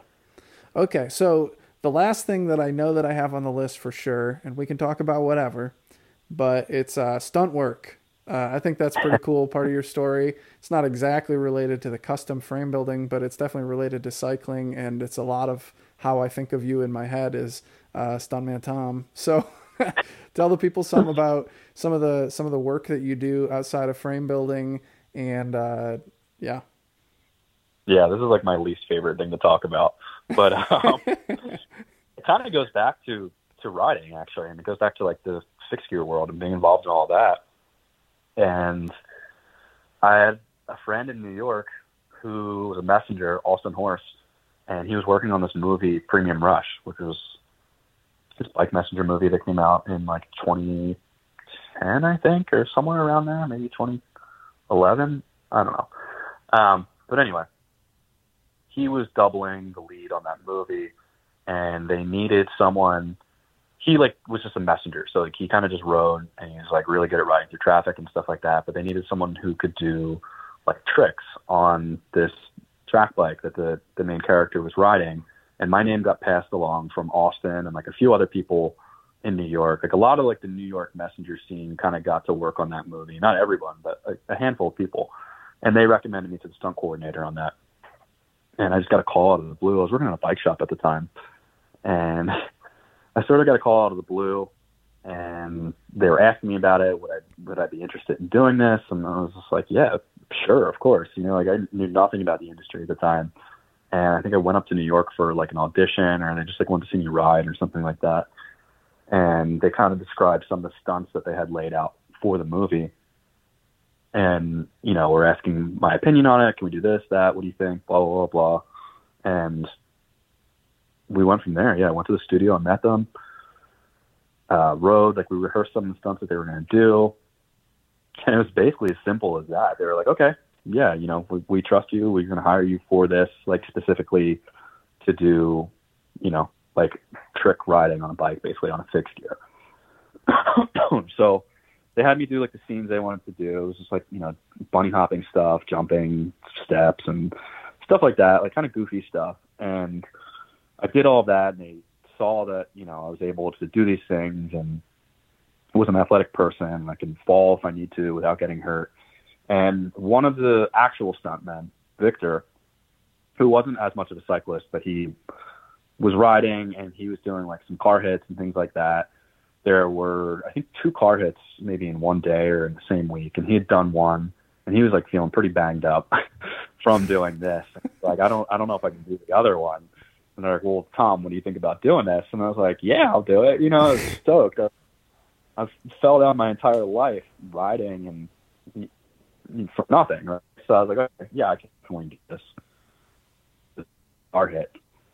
And I really like to brag about myself, but I nailed it and hit the car, you know, went into the windshield with my back, cracked the windshield, which is the ideal situation. You know, if you have a back pad on, you want to kind of flip into the windshield and crack it, and it sucks up some of the impact, and rolled off the car, hit the ground, kind of like rolled in a way to cover my face perfectly. And, you know, everyone was like, couldn't believe it. And they're like, you okay? You okay? You know, I just stay there for a minute while they cut. And then everybody rushed over and like, you're all right, you're all right. And it was like a one and done shot. I did it. It worked great. And you know, they were stoked. And then after that, they were like, okay, you know, this kid kind of knows what he's doing. He can fall, not kill himself. And from all that kind of, I got to do a handful of other stunts in the movie too that were more stunt oriented and not just bike stuff after that, sort of after they, you know, started to trust me. And they like threw me in a car the one day. They're like, yeah, we're doing the stunt driving scene. You know, you have your license, cool, okay. And it was this huge coordinated traffic scene where this stunt driver, this guy Mike Burke, who's a sick stunt driver, was ripping in and out of traffic. He was the villain in the movie, or doubling the villain in the movie, who was Michael Shannon. And then there was basically like all these stunt people driving as New York City traffic, and either the actor or stunt double riding through it as this car is speeding through and chasing it. I was like, whoa, this is crazy. They just kind of threw me in the hot seat. Like, this is this whole huge scene that's worked out, shot with a camera crane and all that. So it was really cool, man. It's still to this day probably one of the best stunt jobs that I got to work on, just because it was so in line with, you know, my skill set already. And it was just so much fun. And the main actor, Joseph Gordon-Levitt, was just like a really sick dude to work for, which doesn't always happen in TV and film. And got to work with friends on it. Danny McCaskill was also in the movie. He did like this whole trial scene, which was really cool to meet him. And yeah, it was just a really sick opportunity. And then that basically led to like the last 11 years of stunt work. You know, like I got into it through bikes, and it just morphed into general stunt work. I mean, they would call me most of the time if like a bike gag came up. I've been a bike messenger so many times, crashing a bike or getting doored by a car, getting hit by a car or whatever. I've never been a bike messenger in real life, which is hilarious. Yeah. So yeah, it's pretty interesting world for sure. But yeah, everyone's always like, what have you worked on? Who have you worked for? And I'm just like, I don't really want to talk about this, man. I enjoy it, but I just don't care that much. And there's like an IMDb that really wants to look and like seek that out. But yeah, it's given me some cool opportunities in life, man. And I probably wouldn't be where I am now without that. You know, cycling in general is just kind of like steered life in this crazy path from high school on, really. You know, I've been really fortunate to like be into bikes and have all these cool opportunities for it. And, you know, now I'm making frames. And it reminds me some of just the difference between when you grow up riding BMX, you just have to learn to crash, right? And for me, I rode bikes as a kid. I didn't really get into bikes until I was 19, and I was more interested in like, you know, offsetting carbon emissions. I was like, oh, it's green to ride a bike. And then it turns out bikes are awesome. I had a lot of fun riding bikes. I never really had the nerve to do anything too daring or harrowing, anything too challenging. And that probably is my biggest downfall with like mountain bike riding, is just I just don't have that in me always to like really, you know, do anything that my brain is telling me is like maybe not the smartest. And when you see someone who you know had to learn pretty quickly how not to get hurt while riding because what they were doing was inherently dangerous, they're like a cat, you know, they just fall and it's like no problem. And so it's you know, it's interesting to think that there's a whole economy, there's a whole industry that needs people who know, because I guess in action movies we just like to see violence and pain And so, like it creates an opportunity for folks like yourself and skaters and people who just know how to roll with it. And so it's pretty cool. I know when I went to Philly Bike Expo 2 years ago and I crashed at your place for a couple days, and when I first met you, you're like, oh man, I had to get hit by a car today, and then like the next day you're like rolling out your, it's interesting. It's pretty cool. But it's just part of, I think, a lot of us who are interested in building bikes, we have different connections to different parts of the cycling world. And yeah, I think it's pretty novel to actually get paid to get hit by cars, because that's probably the best way that you could get hit by a car. Yeah, for sure. It's definitely interesting. It's not always just car hits. A lot of times it's like, it's not action all the time. A lot of the time you're there for insurance, more so than you're actually doing some crazy big Hollywood stunt or something. You're like, oh, okay, this person like can't drive a stick shift, like this actor can't drive a stick shift, so we just need a stunt person to do it. Or, like goofy little scenarios like that. That's the best example I can think of. But a lot of times, yes, it's not crazy stuff. You're more there for insurance, or if the actor actually doesn't want to do something that might be like, uncomfortable for them, or they just can't because it's a liability for the production. Like, okay, maybe it's just a silly thing where somebody gets pushed, but like this person gets pushed and twists their ankle and they can't act for the rest of the season, then the production is screwed. So like they have to have a stunt person there as a liability to do just like this silly thing. Yeah, and I think sorry, good. Well, like the phenomenon where like you ride some trail feature in the woods and it seems like an amazing thing, and then you watch the footage and it's like, wow, that didn't look impressive at all. If you're in the business of making movies and your character is getting shoved by somebody else, if you shove someone kind of half-heartedly, it's not going to look like they got shoved at all. Like you probably need to shove them pretty hard for it to read on camera. And then to think of your lead star getting shoved that hard, that's a pretty big, it's a pretty big liability. Definitely. Yeah, exactly. So yeah, it's not full time. It's, I get calls here and there. It's like very sporadic. So it's nice to have your own business to fill in the gaps with that business. Like lately, much more frame building for me. It's been pretty slow film wise and TV wise. Yeah. Well, and there's not many that like fit when you're working in that industry. Like you can't have like a regular job. Like, oh, dude, I just got this call last night. They want to know if I can work for the next 3 days on this TV show. Like, are you okay if I don't show up for work? Like that doesn't fly in the real world. So yeah, it's an interesting balance between all of that.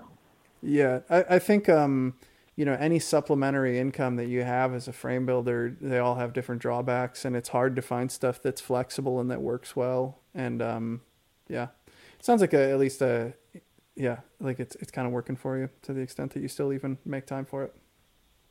Yeah. I hope so. The money part of frame building is definitely interesting, right? Yeah, it's tough. I think that the thing that draws us in is not that it pays the bills so easily. No, definitely not. You could pick a lot of other things to pay the bills much, much easier for sure. But it's a weird, itch you have to scratch, and a weird obsession, and, definitely draws in people who kind of are like masochists in a way. It's like such an incredibly hard thing to learn, let alone to even turn a profit doing. You kind of have to be sick in the head a little bit to want to keep going with it, or just like, be into bikes for as long as you have been. You're like, this is just all I know. Yeah. Yeah, no, I think it takes a really stubborn personality to persist long enough to actually like figure it out and get good at it. Yeah, definitely. I kind of wonder what like the average lifespan of like a newer frame builder is. You know what I mean? Like how long does it take before someone gets burnt out, or they're like, nah, I'm not going to make money doing this. Yeah. Yeah, I love frame building, and I'm still sort of in that world, but I don't think I could have kept just doing it the way that I was doing it, like as a sort of a hobbyist in nights and weekends, and having to do other jobs to actually pay for stuff, and having to have like a ridiculously low overhead in order to afford it at all. And all the things that I did, it was just, I was kind of on my way out, and then I kind of found my way back in again with the tooling side of things. Yeah.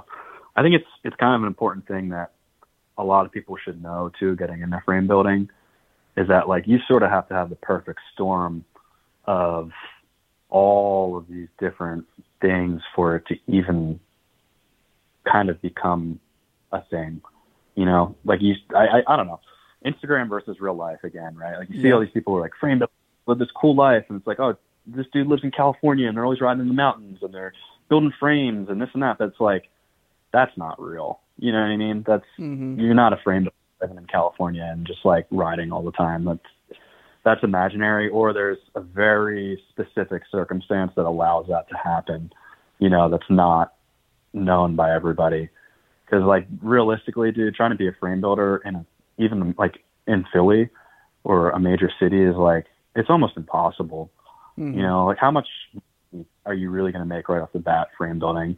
How much money do you need to live in a real city each year? You know, $60,000 probably at the least to live in like an actual city. And it's like living pretty humbly, I think. I don't know. Yeah. Like people could live for more or for less, but like if you're being realistic in 2021, life's expensive, and having a shop is expensive, you know, and it's all super expensive kind of luxuries in a way where it's like, this might not even work unless you own a home with an affordable mortgage and a garage that enables you to do this.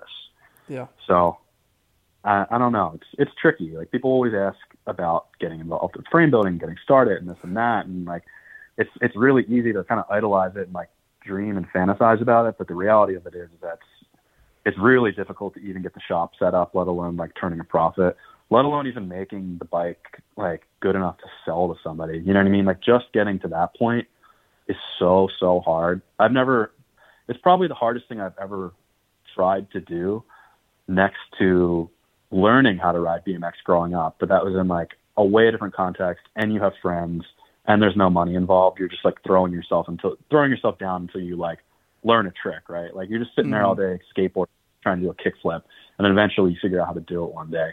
But with frame building, you're usually a little bit older. There's a lot of money involved, and it's just like, it's so hard to nail it to the level of my standards, at least. I don't know what everybody else's are, but like, if you really want to make something good that you're proud of, and like, you're aware of what the actual standard is and what it needs to be to charge a certain amount of money for a bike, it's really hard to get there, man. It's really hard to like do that proficiently. You know, you could get there eventually, but maybe you can't figure out the business end of it and make money, or maybe you can't figure out the branding end of it. Like, cool, you can make a perfect tie frame, but like, you know, there's no brand behind it. No one cares or wants it because there's 10 other people doing it. Yep. So yeah, I don't know. I struggle with that a lot still, I think. And I think a lot of other people, at least who I'm like close with, who are frame builders, sort of struggle with that too. It's constantly like bumming yourself out, then kind of figuring something out and be stoked again. And you're like, okay, cool. But then you're like, man, I just can't get this shit right. And then you figure it out. But it's just, yeah, I don't know. It's not as glamorized as on Instagram, I think, you know? Yeah. I think for me, when I started going to trade shows and getting to meet people in real life and talk to them on the show floor and outside of the show at the after parties and social functions and stuff, it was really illuminating to me, because it's like all these people that I knew their brand and I knew their work. And that's not like it's not that it's false or it's a lie, but there's usually, there's a whole lot more going on. You know, I'm not going to name anybody's names or anything, but there's just like a lot of people who, if they weren't married to someone who had a job with good health care, and if they weren't like maybe also a stay-at-home parent, like they wouldn't be able to do it. Or if they didn't have some sort of opportunity, you know, some sort of unique circumstance, like you said, that just kind of allows them to do it. And that's not everybody. I think there's some people that have been guests on this show who legitimately have figured out how to run a profitable and sustainable business, and it is important to them to do it, and they do it. And I think probably one of the biggest issues, I mean, it's a competitive space and it's difficult to begin with, but I think what really, for me and for a lot of people, is like the most magnetic thing about bike frame building that draws you in, that makes you want to do it, is not focusing on making it a good business. What's exciting about it is it's this opportunity to be an artist and to make something you care about. It's like a romantic notion to make something great with your hands. And that's kind of like a totally different pursuit than it is to like make something that customers respond to. and that there's a lot of demand for, and that you can manufacture efficiently. And so it takes somebody, a pretty special kind of person, who is interested enough in the craft and the making of good things, who also can be interested in the business side of it. Because I feel like, none of that stuff ever happens by accident. It's like you need to find a way to be enthusiastic about it. And it's just, I think the personality that's most typically drawn to frame building is one that's not really interested in business. That's not why it's fun, So it kind of makes sense to me that it's tough. And then above that, it's like, if you wanted to be successful in a like a business and cent, dollars and cents sort of way, you're competing against all these people who will gladly do it for free if they have to, because they just want to, because it's exciting. And whereas if you were a contractor who did, gutter cleaning, you're not competing with anybody who's doing it for the love of it. Like, everybody else is charging a professional's rate, and so can you. And it's like nobody's undercutting you. So it's kind of it's just a whole different economy. And there's a lot of things that make frame building tough. And yeah, like, we're all drawn to do it because it's like really satisfying to make something that we care about and to get it right and to build a brand that people can get excited about. Yeah, totally. Yeah, the business end of it definitely sucks. It's not fun. Not for me. Some people are really good at that, but yeah, it definitely sucks the fun out of it a little bit. I think it just like scares me more than anything, as like, getting older, you can't fuck around really you can't just be pouring money into something that's not going to return anything or like a marginal profit unless you want to just have a really expensive hobby, or if you have the ability to have a really expensive hobby, which is fine. But I think most people who really get into frame building, are like, just regular ass people who want to make a bike, like you said, and aren't focused on business. Yeah. It's tough. And for me, it's like fun when you do it and you succeed at it and you finally like can ride the bike that you made, or it's finally, you finally figured out how to get the through axle straight or whatever. Like, no one talks about that side of it. No one talks about like the failure side of it, or, how like the standards are like what, that's another thing. Like, there's no, like, what are the standards? Like what one person's standards is not the other person's standards. And like, why is it such a gray area? And this goes back to like the brazing thing. Like, why are there so many weird gray areas that just aren't talked about and like discussed, or like, it needs to be within this, or it needs to be this, or it needs to be as straight as that. And it's just a weird, tricky thing that like, I think people are like kind of scared to let the cat out of the bag in a way too, or be like, like everybody fucks up. Nobody's ever going to make this shit perfect from day one. And maybe even day 10,000, they're not going to make it perfect, but it'll be better than day one. Mm-hmm. But yeah, it's interesting to see like how standardized, things could be in Taiwan, right? Like even something as simple as like alignment, like what does it need to be within, or what, it's just interesting, and no one ever really talks about it. And like, I'm kind of more curious about that too, like the production end of it and how these factories can crank them out and how they are acceptable products. Yeah. And I don't know, all of it is just, again, like it'd be so cool to be able to tour one of those Taiwanese factories and see every single piece of machinery to make a bike frame and each step that goes into it, and like how they actually align the frame. Like every frame builder ever, you could be like, how do you align your frame? Is it off the bottom bracket? Is it off the head tube? And you'll get like 400 different answers. Yep.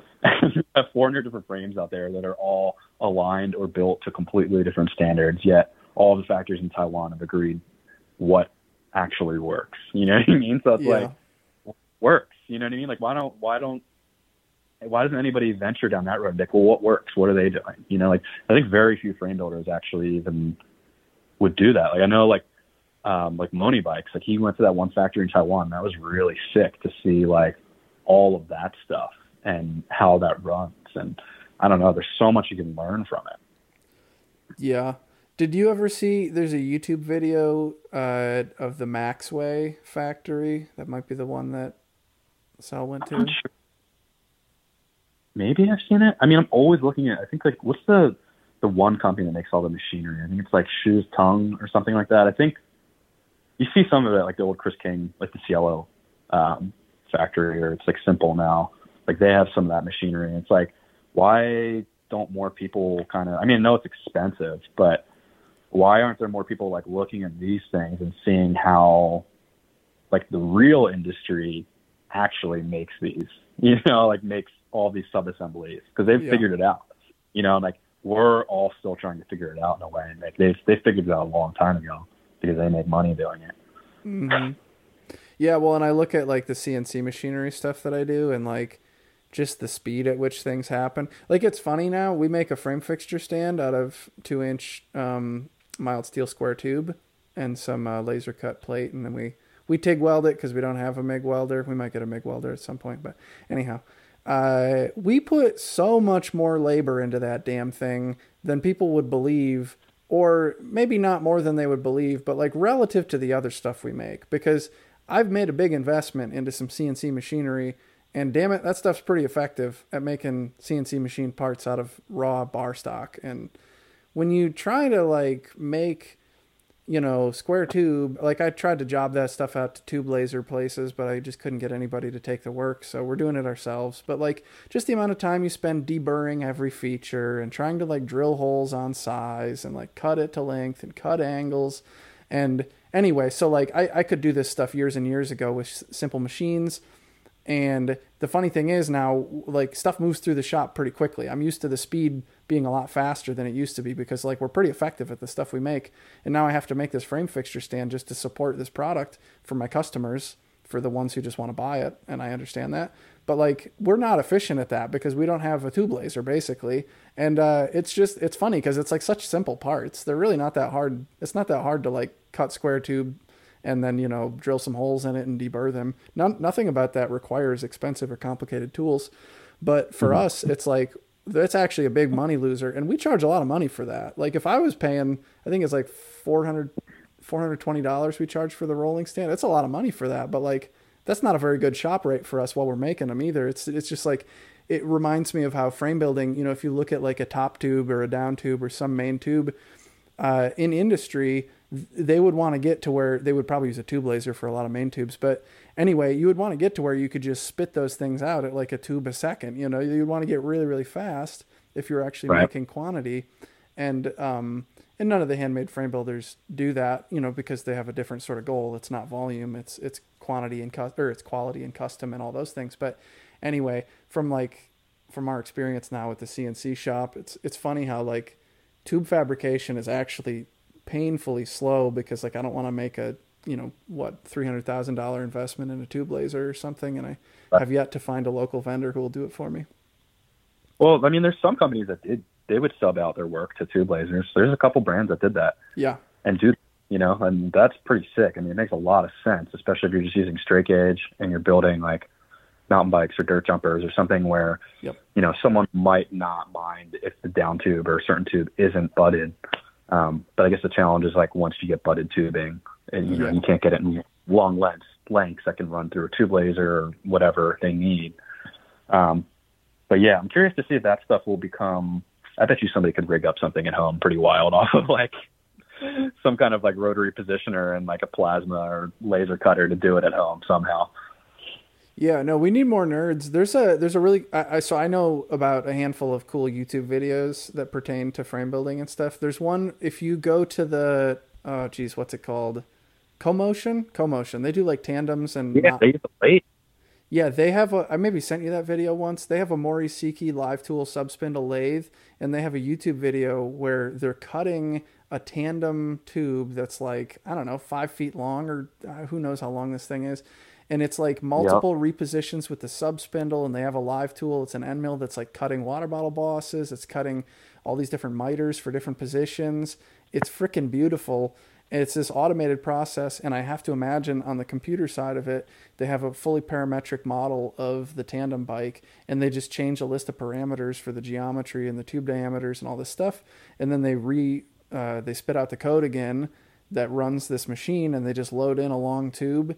It's probably straight gauge, and then it gets cut all these features at once. But it could be, you could actually load a butted tube in there, and that's like a $250,000 machine, and the programming and the tooling and all the know-how and the shop space and the power, and like it's just not practical for a small shop unless you already have that machine and you already have a skilled programmer who can do all that for you.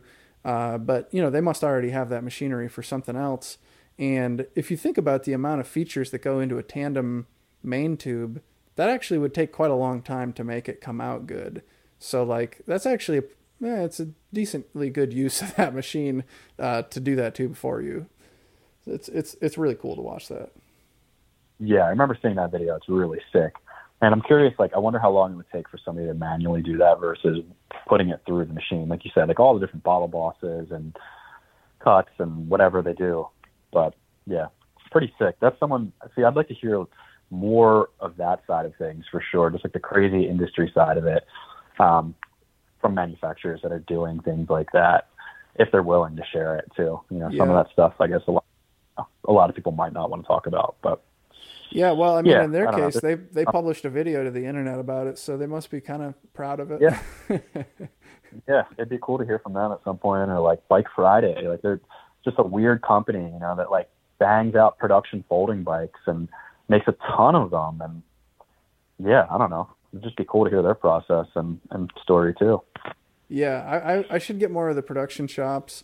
I know one or two people at Moots and different production facilities, and yeah, it would be really cool to get guests from these different places on to talk about their side of it. It's kind of different. It's like I usually talk to these people who run like a one-person operation, and so they have the freedom and they are at liberty to talk about anything they want to, and so it's a little bit different with a company. They need to know what they're allowed to talk about and not, and how they represent the company on a public broadcast and all that stuff. But yeah, for sure, I would like to get more of that. I'm such a huge nerd about processes. Like I feel like I'm more interested in the process by which something gets made than I am in the product.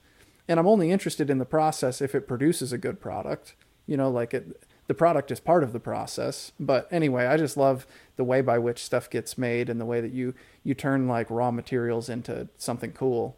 That's fun for me. And the thing is that if you are a nerd about like the production cycle, then you kind of have to do volume at some point in order to make that work. And then that becomes complicated because, you have a lot of customers and you maybe need to get some employees to help you get everything done. And it's a little bit tricky. It's not as romantic as just having a little shack in your backyard. Yeah, definitely. The shack it's like the dream, right? Yeah. Everybody wants to be part of the TSA, the Tin Shack Alliance. And I haven't heard that. That's like a dream. Like, yeah, I have this little shack that I could just make shit in and not have to worry about anything and go ride my bike and fuck off. But yeah.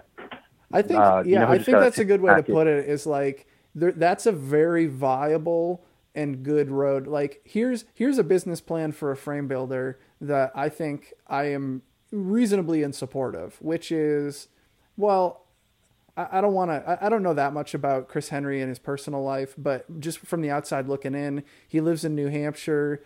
I think he's married and they have a pet or two. And he's got a little horse barn in his backyard that he converted into. And I think that's like a really good way to do it. It's like, it's not oppressively expensive from what I know to live in rural New Hampshire.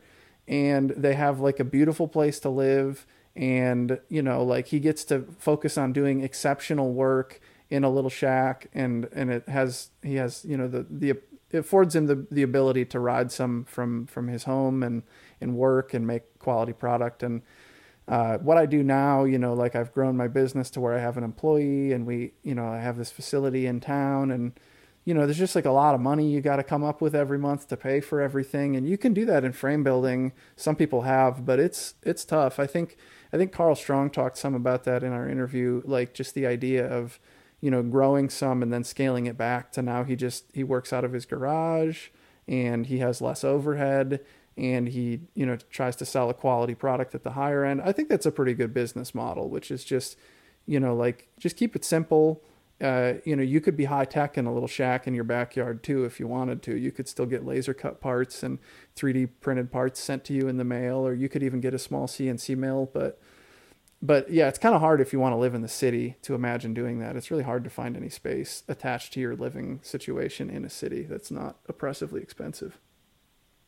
Yeah, definitely. I mean, Carl Strong seems like he's got it pretty figured out too, from what he talked about on your show. Have you interviewed 44 yet? He was the first episode. I said in the first few episodes with people, I would say, well, I'll circle back sometime and have to have you on the show again. So maybe it's about time.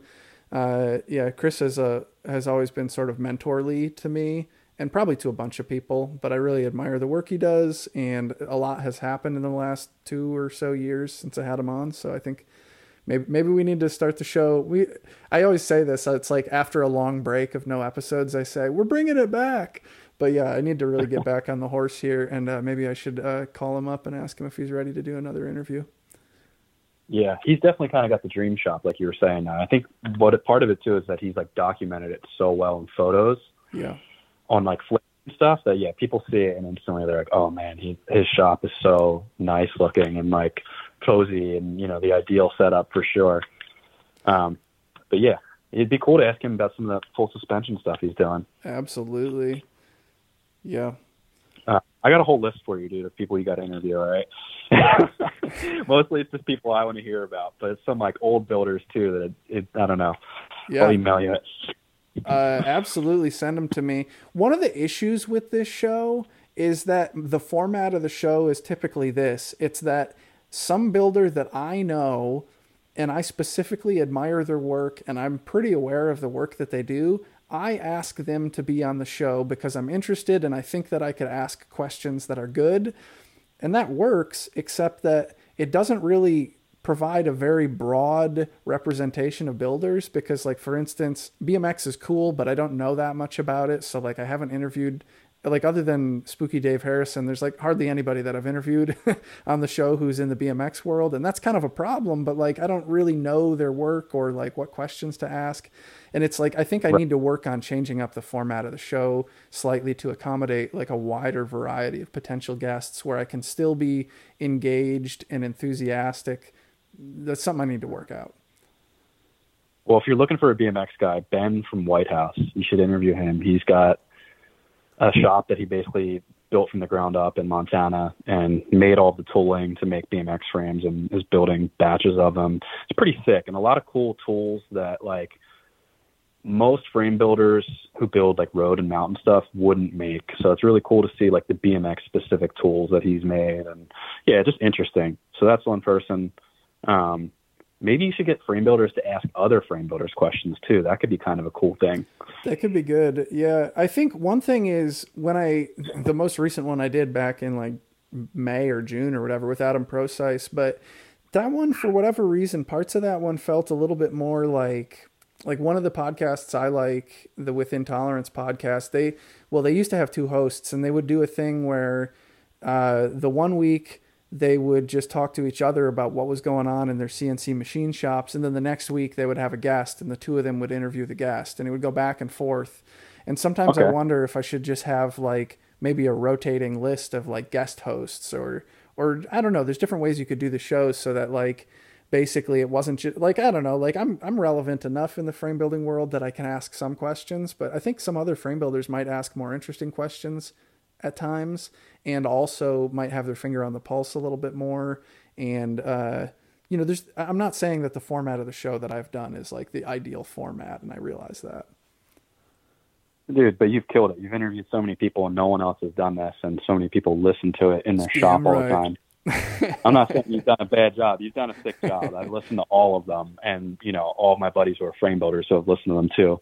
But it could be cool to switch it up, like you were saying. Yeah, like maybe have somebody else interview. I don't know. Keeps it fun. Also kind of allows like a little more banter and shit talk. And, you got to keep it like relatively tame. But that's the stuff that I love is just like hearing people bitch and moan and like kind of shit talk like certain things. It's just funny. A little bit of frame builder drama. A little bit. No, I don't know. A little bit of gossip. Yeah. No, I that's one of the fun things about nobody wants to say any shit over the internet or post it publicly for the most part. But when you go to the trade shows and you get talking to somebody at the bar or whatever, that's a lot of fun. Just like hearing people say like, oh man, it really drives me nuts what this guy's doing. Or it's kind of fun. Right. For sure. Everybody's got to get let loose a little bit at some point. Yep. You got to get me and Gaspar to do a special. He's a funny character. Yeah, for sure.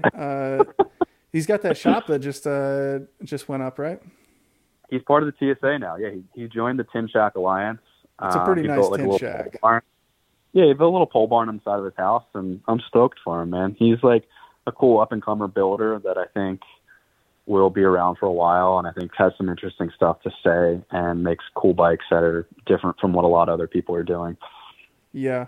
And one thing is, like, I used to always interview these people who had been around longer and really like left a bigger mark. And then more recently, I don't do the podcast a whole lot, but I feel like the last 10 that I've done, I feel like a lot of them have been ones where it's like somebody younger who's like, you know, I did Sean Handerhan and I did Zach and I did Adam Procyse and you and a couple others, just like people who are not like super iconic legends of industry who've been doing trade shows for 25 years, but it's people who are kind of newer to it, but I can see that they're doing stuff that's interesting.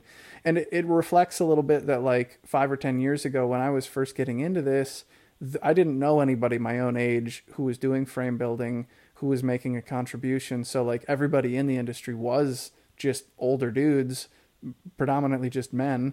And so like, okay, you just follow along with what they're doing. But nowadays there's like it's cool to see people my own age and even younger who are really making a big contribution. And so, you know, I want to be able to highlight that while still also working in the interviews with, like, I've been trying to get Steve Potts on the show. He said he would do it. So I need to nail that down because I know that would be a good episode. But like, there's that, you know, trying to manage that balance.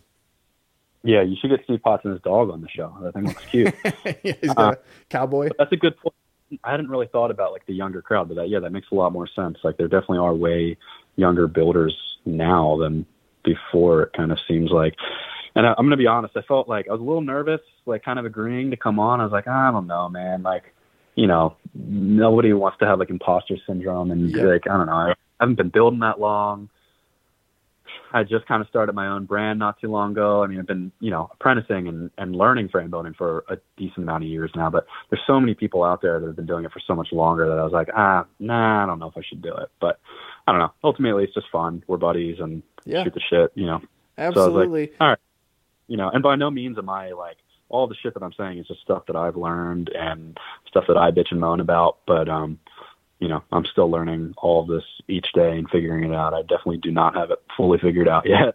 Yeah, I think one of my favorite things in a podcast is when it's people who are like talking to their peers who are just, they're like in the middle of figuring it out. Because like some podcasts are really polished and what's that NPR one, How I Built This, where Guy Raz interviews entrepreneurs who built a business or something. And the one with the guy who did the OtterBox company, that one's interesting. He was a tool and die machinist, so he made like plastic injection molds and he built a company. And like OtterBox actually was a product that was made by someone who knew how to make stuff. But anyway, that's the kind of show where you're interviewing someone who's like, he runs one of the biggest companies in the United States of America. It's a very polished, put together performance. They did a live recording of that episode. But anyway, that's a very different kind of thing. And then one of my favorite formats is like this Within Tolerance podcast I really like. That's the one I listen to the most. And it's a guy who's about my age and he interviews other people, many of whom are about my age, and they're just figuring out their machining businesses. They don't have all the answers. They're struggling with things. They're complaining about things. And I love that. And so like, I don't want my interview, like I do want to interview the people who are like the legends who really figured it out before I was even freaking born. But on the other hand, I think it's really interesting to find people where they're at and check in with them and see, you know, like, cause right now they're in the middle of it. Like they remember what it's like to deal with these hurdles because they're dealing with them right now.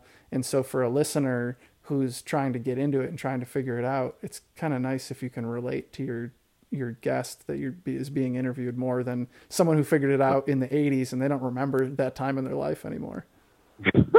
Right. For sure. Yep. Yeah, I mean, it's amazing. I want there to be diversity in the show, I guess is what I'm saying. Because, yeah, it's really cool to say that I interviewed Chris Chance and Steve Belinkie and these different people who've been doing it since, way before I was born. But I want the young people, too. I want it all. Yeah, for sure. That makes a lot of sense. Cool. Well, let's wrap it up, man. And thanks so much for being on the show. And I heard that there were a few questions submitted. I know there were, and I did not. Are they presentable for on air or no? They were. I feel like they were mostly joke questions. The ones that I can think. There were a couple good ones, and so the problem is they were in my DMs, and the DMs just like I get DM'd. I mean, I'm not bragging. It's not like it's a bunch of cuties sliding into my DMs, but I get a lot of DMs about different things, and it's hard to find them again later. I'm not organized enough, so I apologize to people who sent in questions. A lot of them were like inside jokes where like none of the listeners would know what the hell that even meant. That's kind of what I figured. But yeah, they did make me chuckle, most of them, and I apologize for not being more organized. If you ask a sincere question that the listening audience is really going to relate to, I try a little bit harder to write it down, and I think the list of questions here reflects at least some of that. But Right on, man. Well, yeah, thank you for asking to be on the show. Thanks for taking the time to talk to me. We've been going on for 2.5 hours now, so sorry if that's a little too long. And it's never too long. Nobody has once complained that it's too long. They just tune out, I guess. But like, I think most people, they listen to it and then later they come back to it. So anyhow, yeah, thanks for being on the show, man. Thanks for doing cool work. Thanks for, like having a cool shop that I got to see. It's awesome. I mean, I wouldn't, you don't even buy that much of my stuff because you're like you're one of the old heads. You're real. I don't know how to use the word head, but you make your own tools. It's cool as hell, man. But even still, some of the stuff. What was that? I said I try and make some of the stuff, but yeah, like when I see you at the show, I always like to support, like buy something that I can afford. Yeah. Yeah, man, you're making really cool stuff, and again, congratulations on the business. I mean, you're doing it. You got a business and the doors are open and you're making shit and people are buying it, which is really impressive and not an easy feat. So that's rad. Yeah, it's tough, man. You're working for yourself. It doesn't get any better than that. It doesn't. Yeah. So, and I get to bring my dog to work every day. It's pretty dreamy. Cool too. Cool. Well, talk soon, man. Yeah. Take it easy, Joe. See ya. See you later.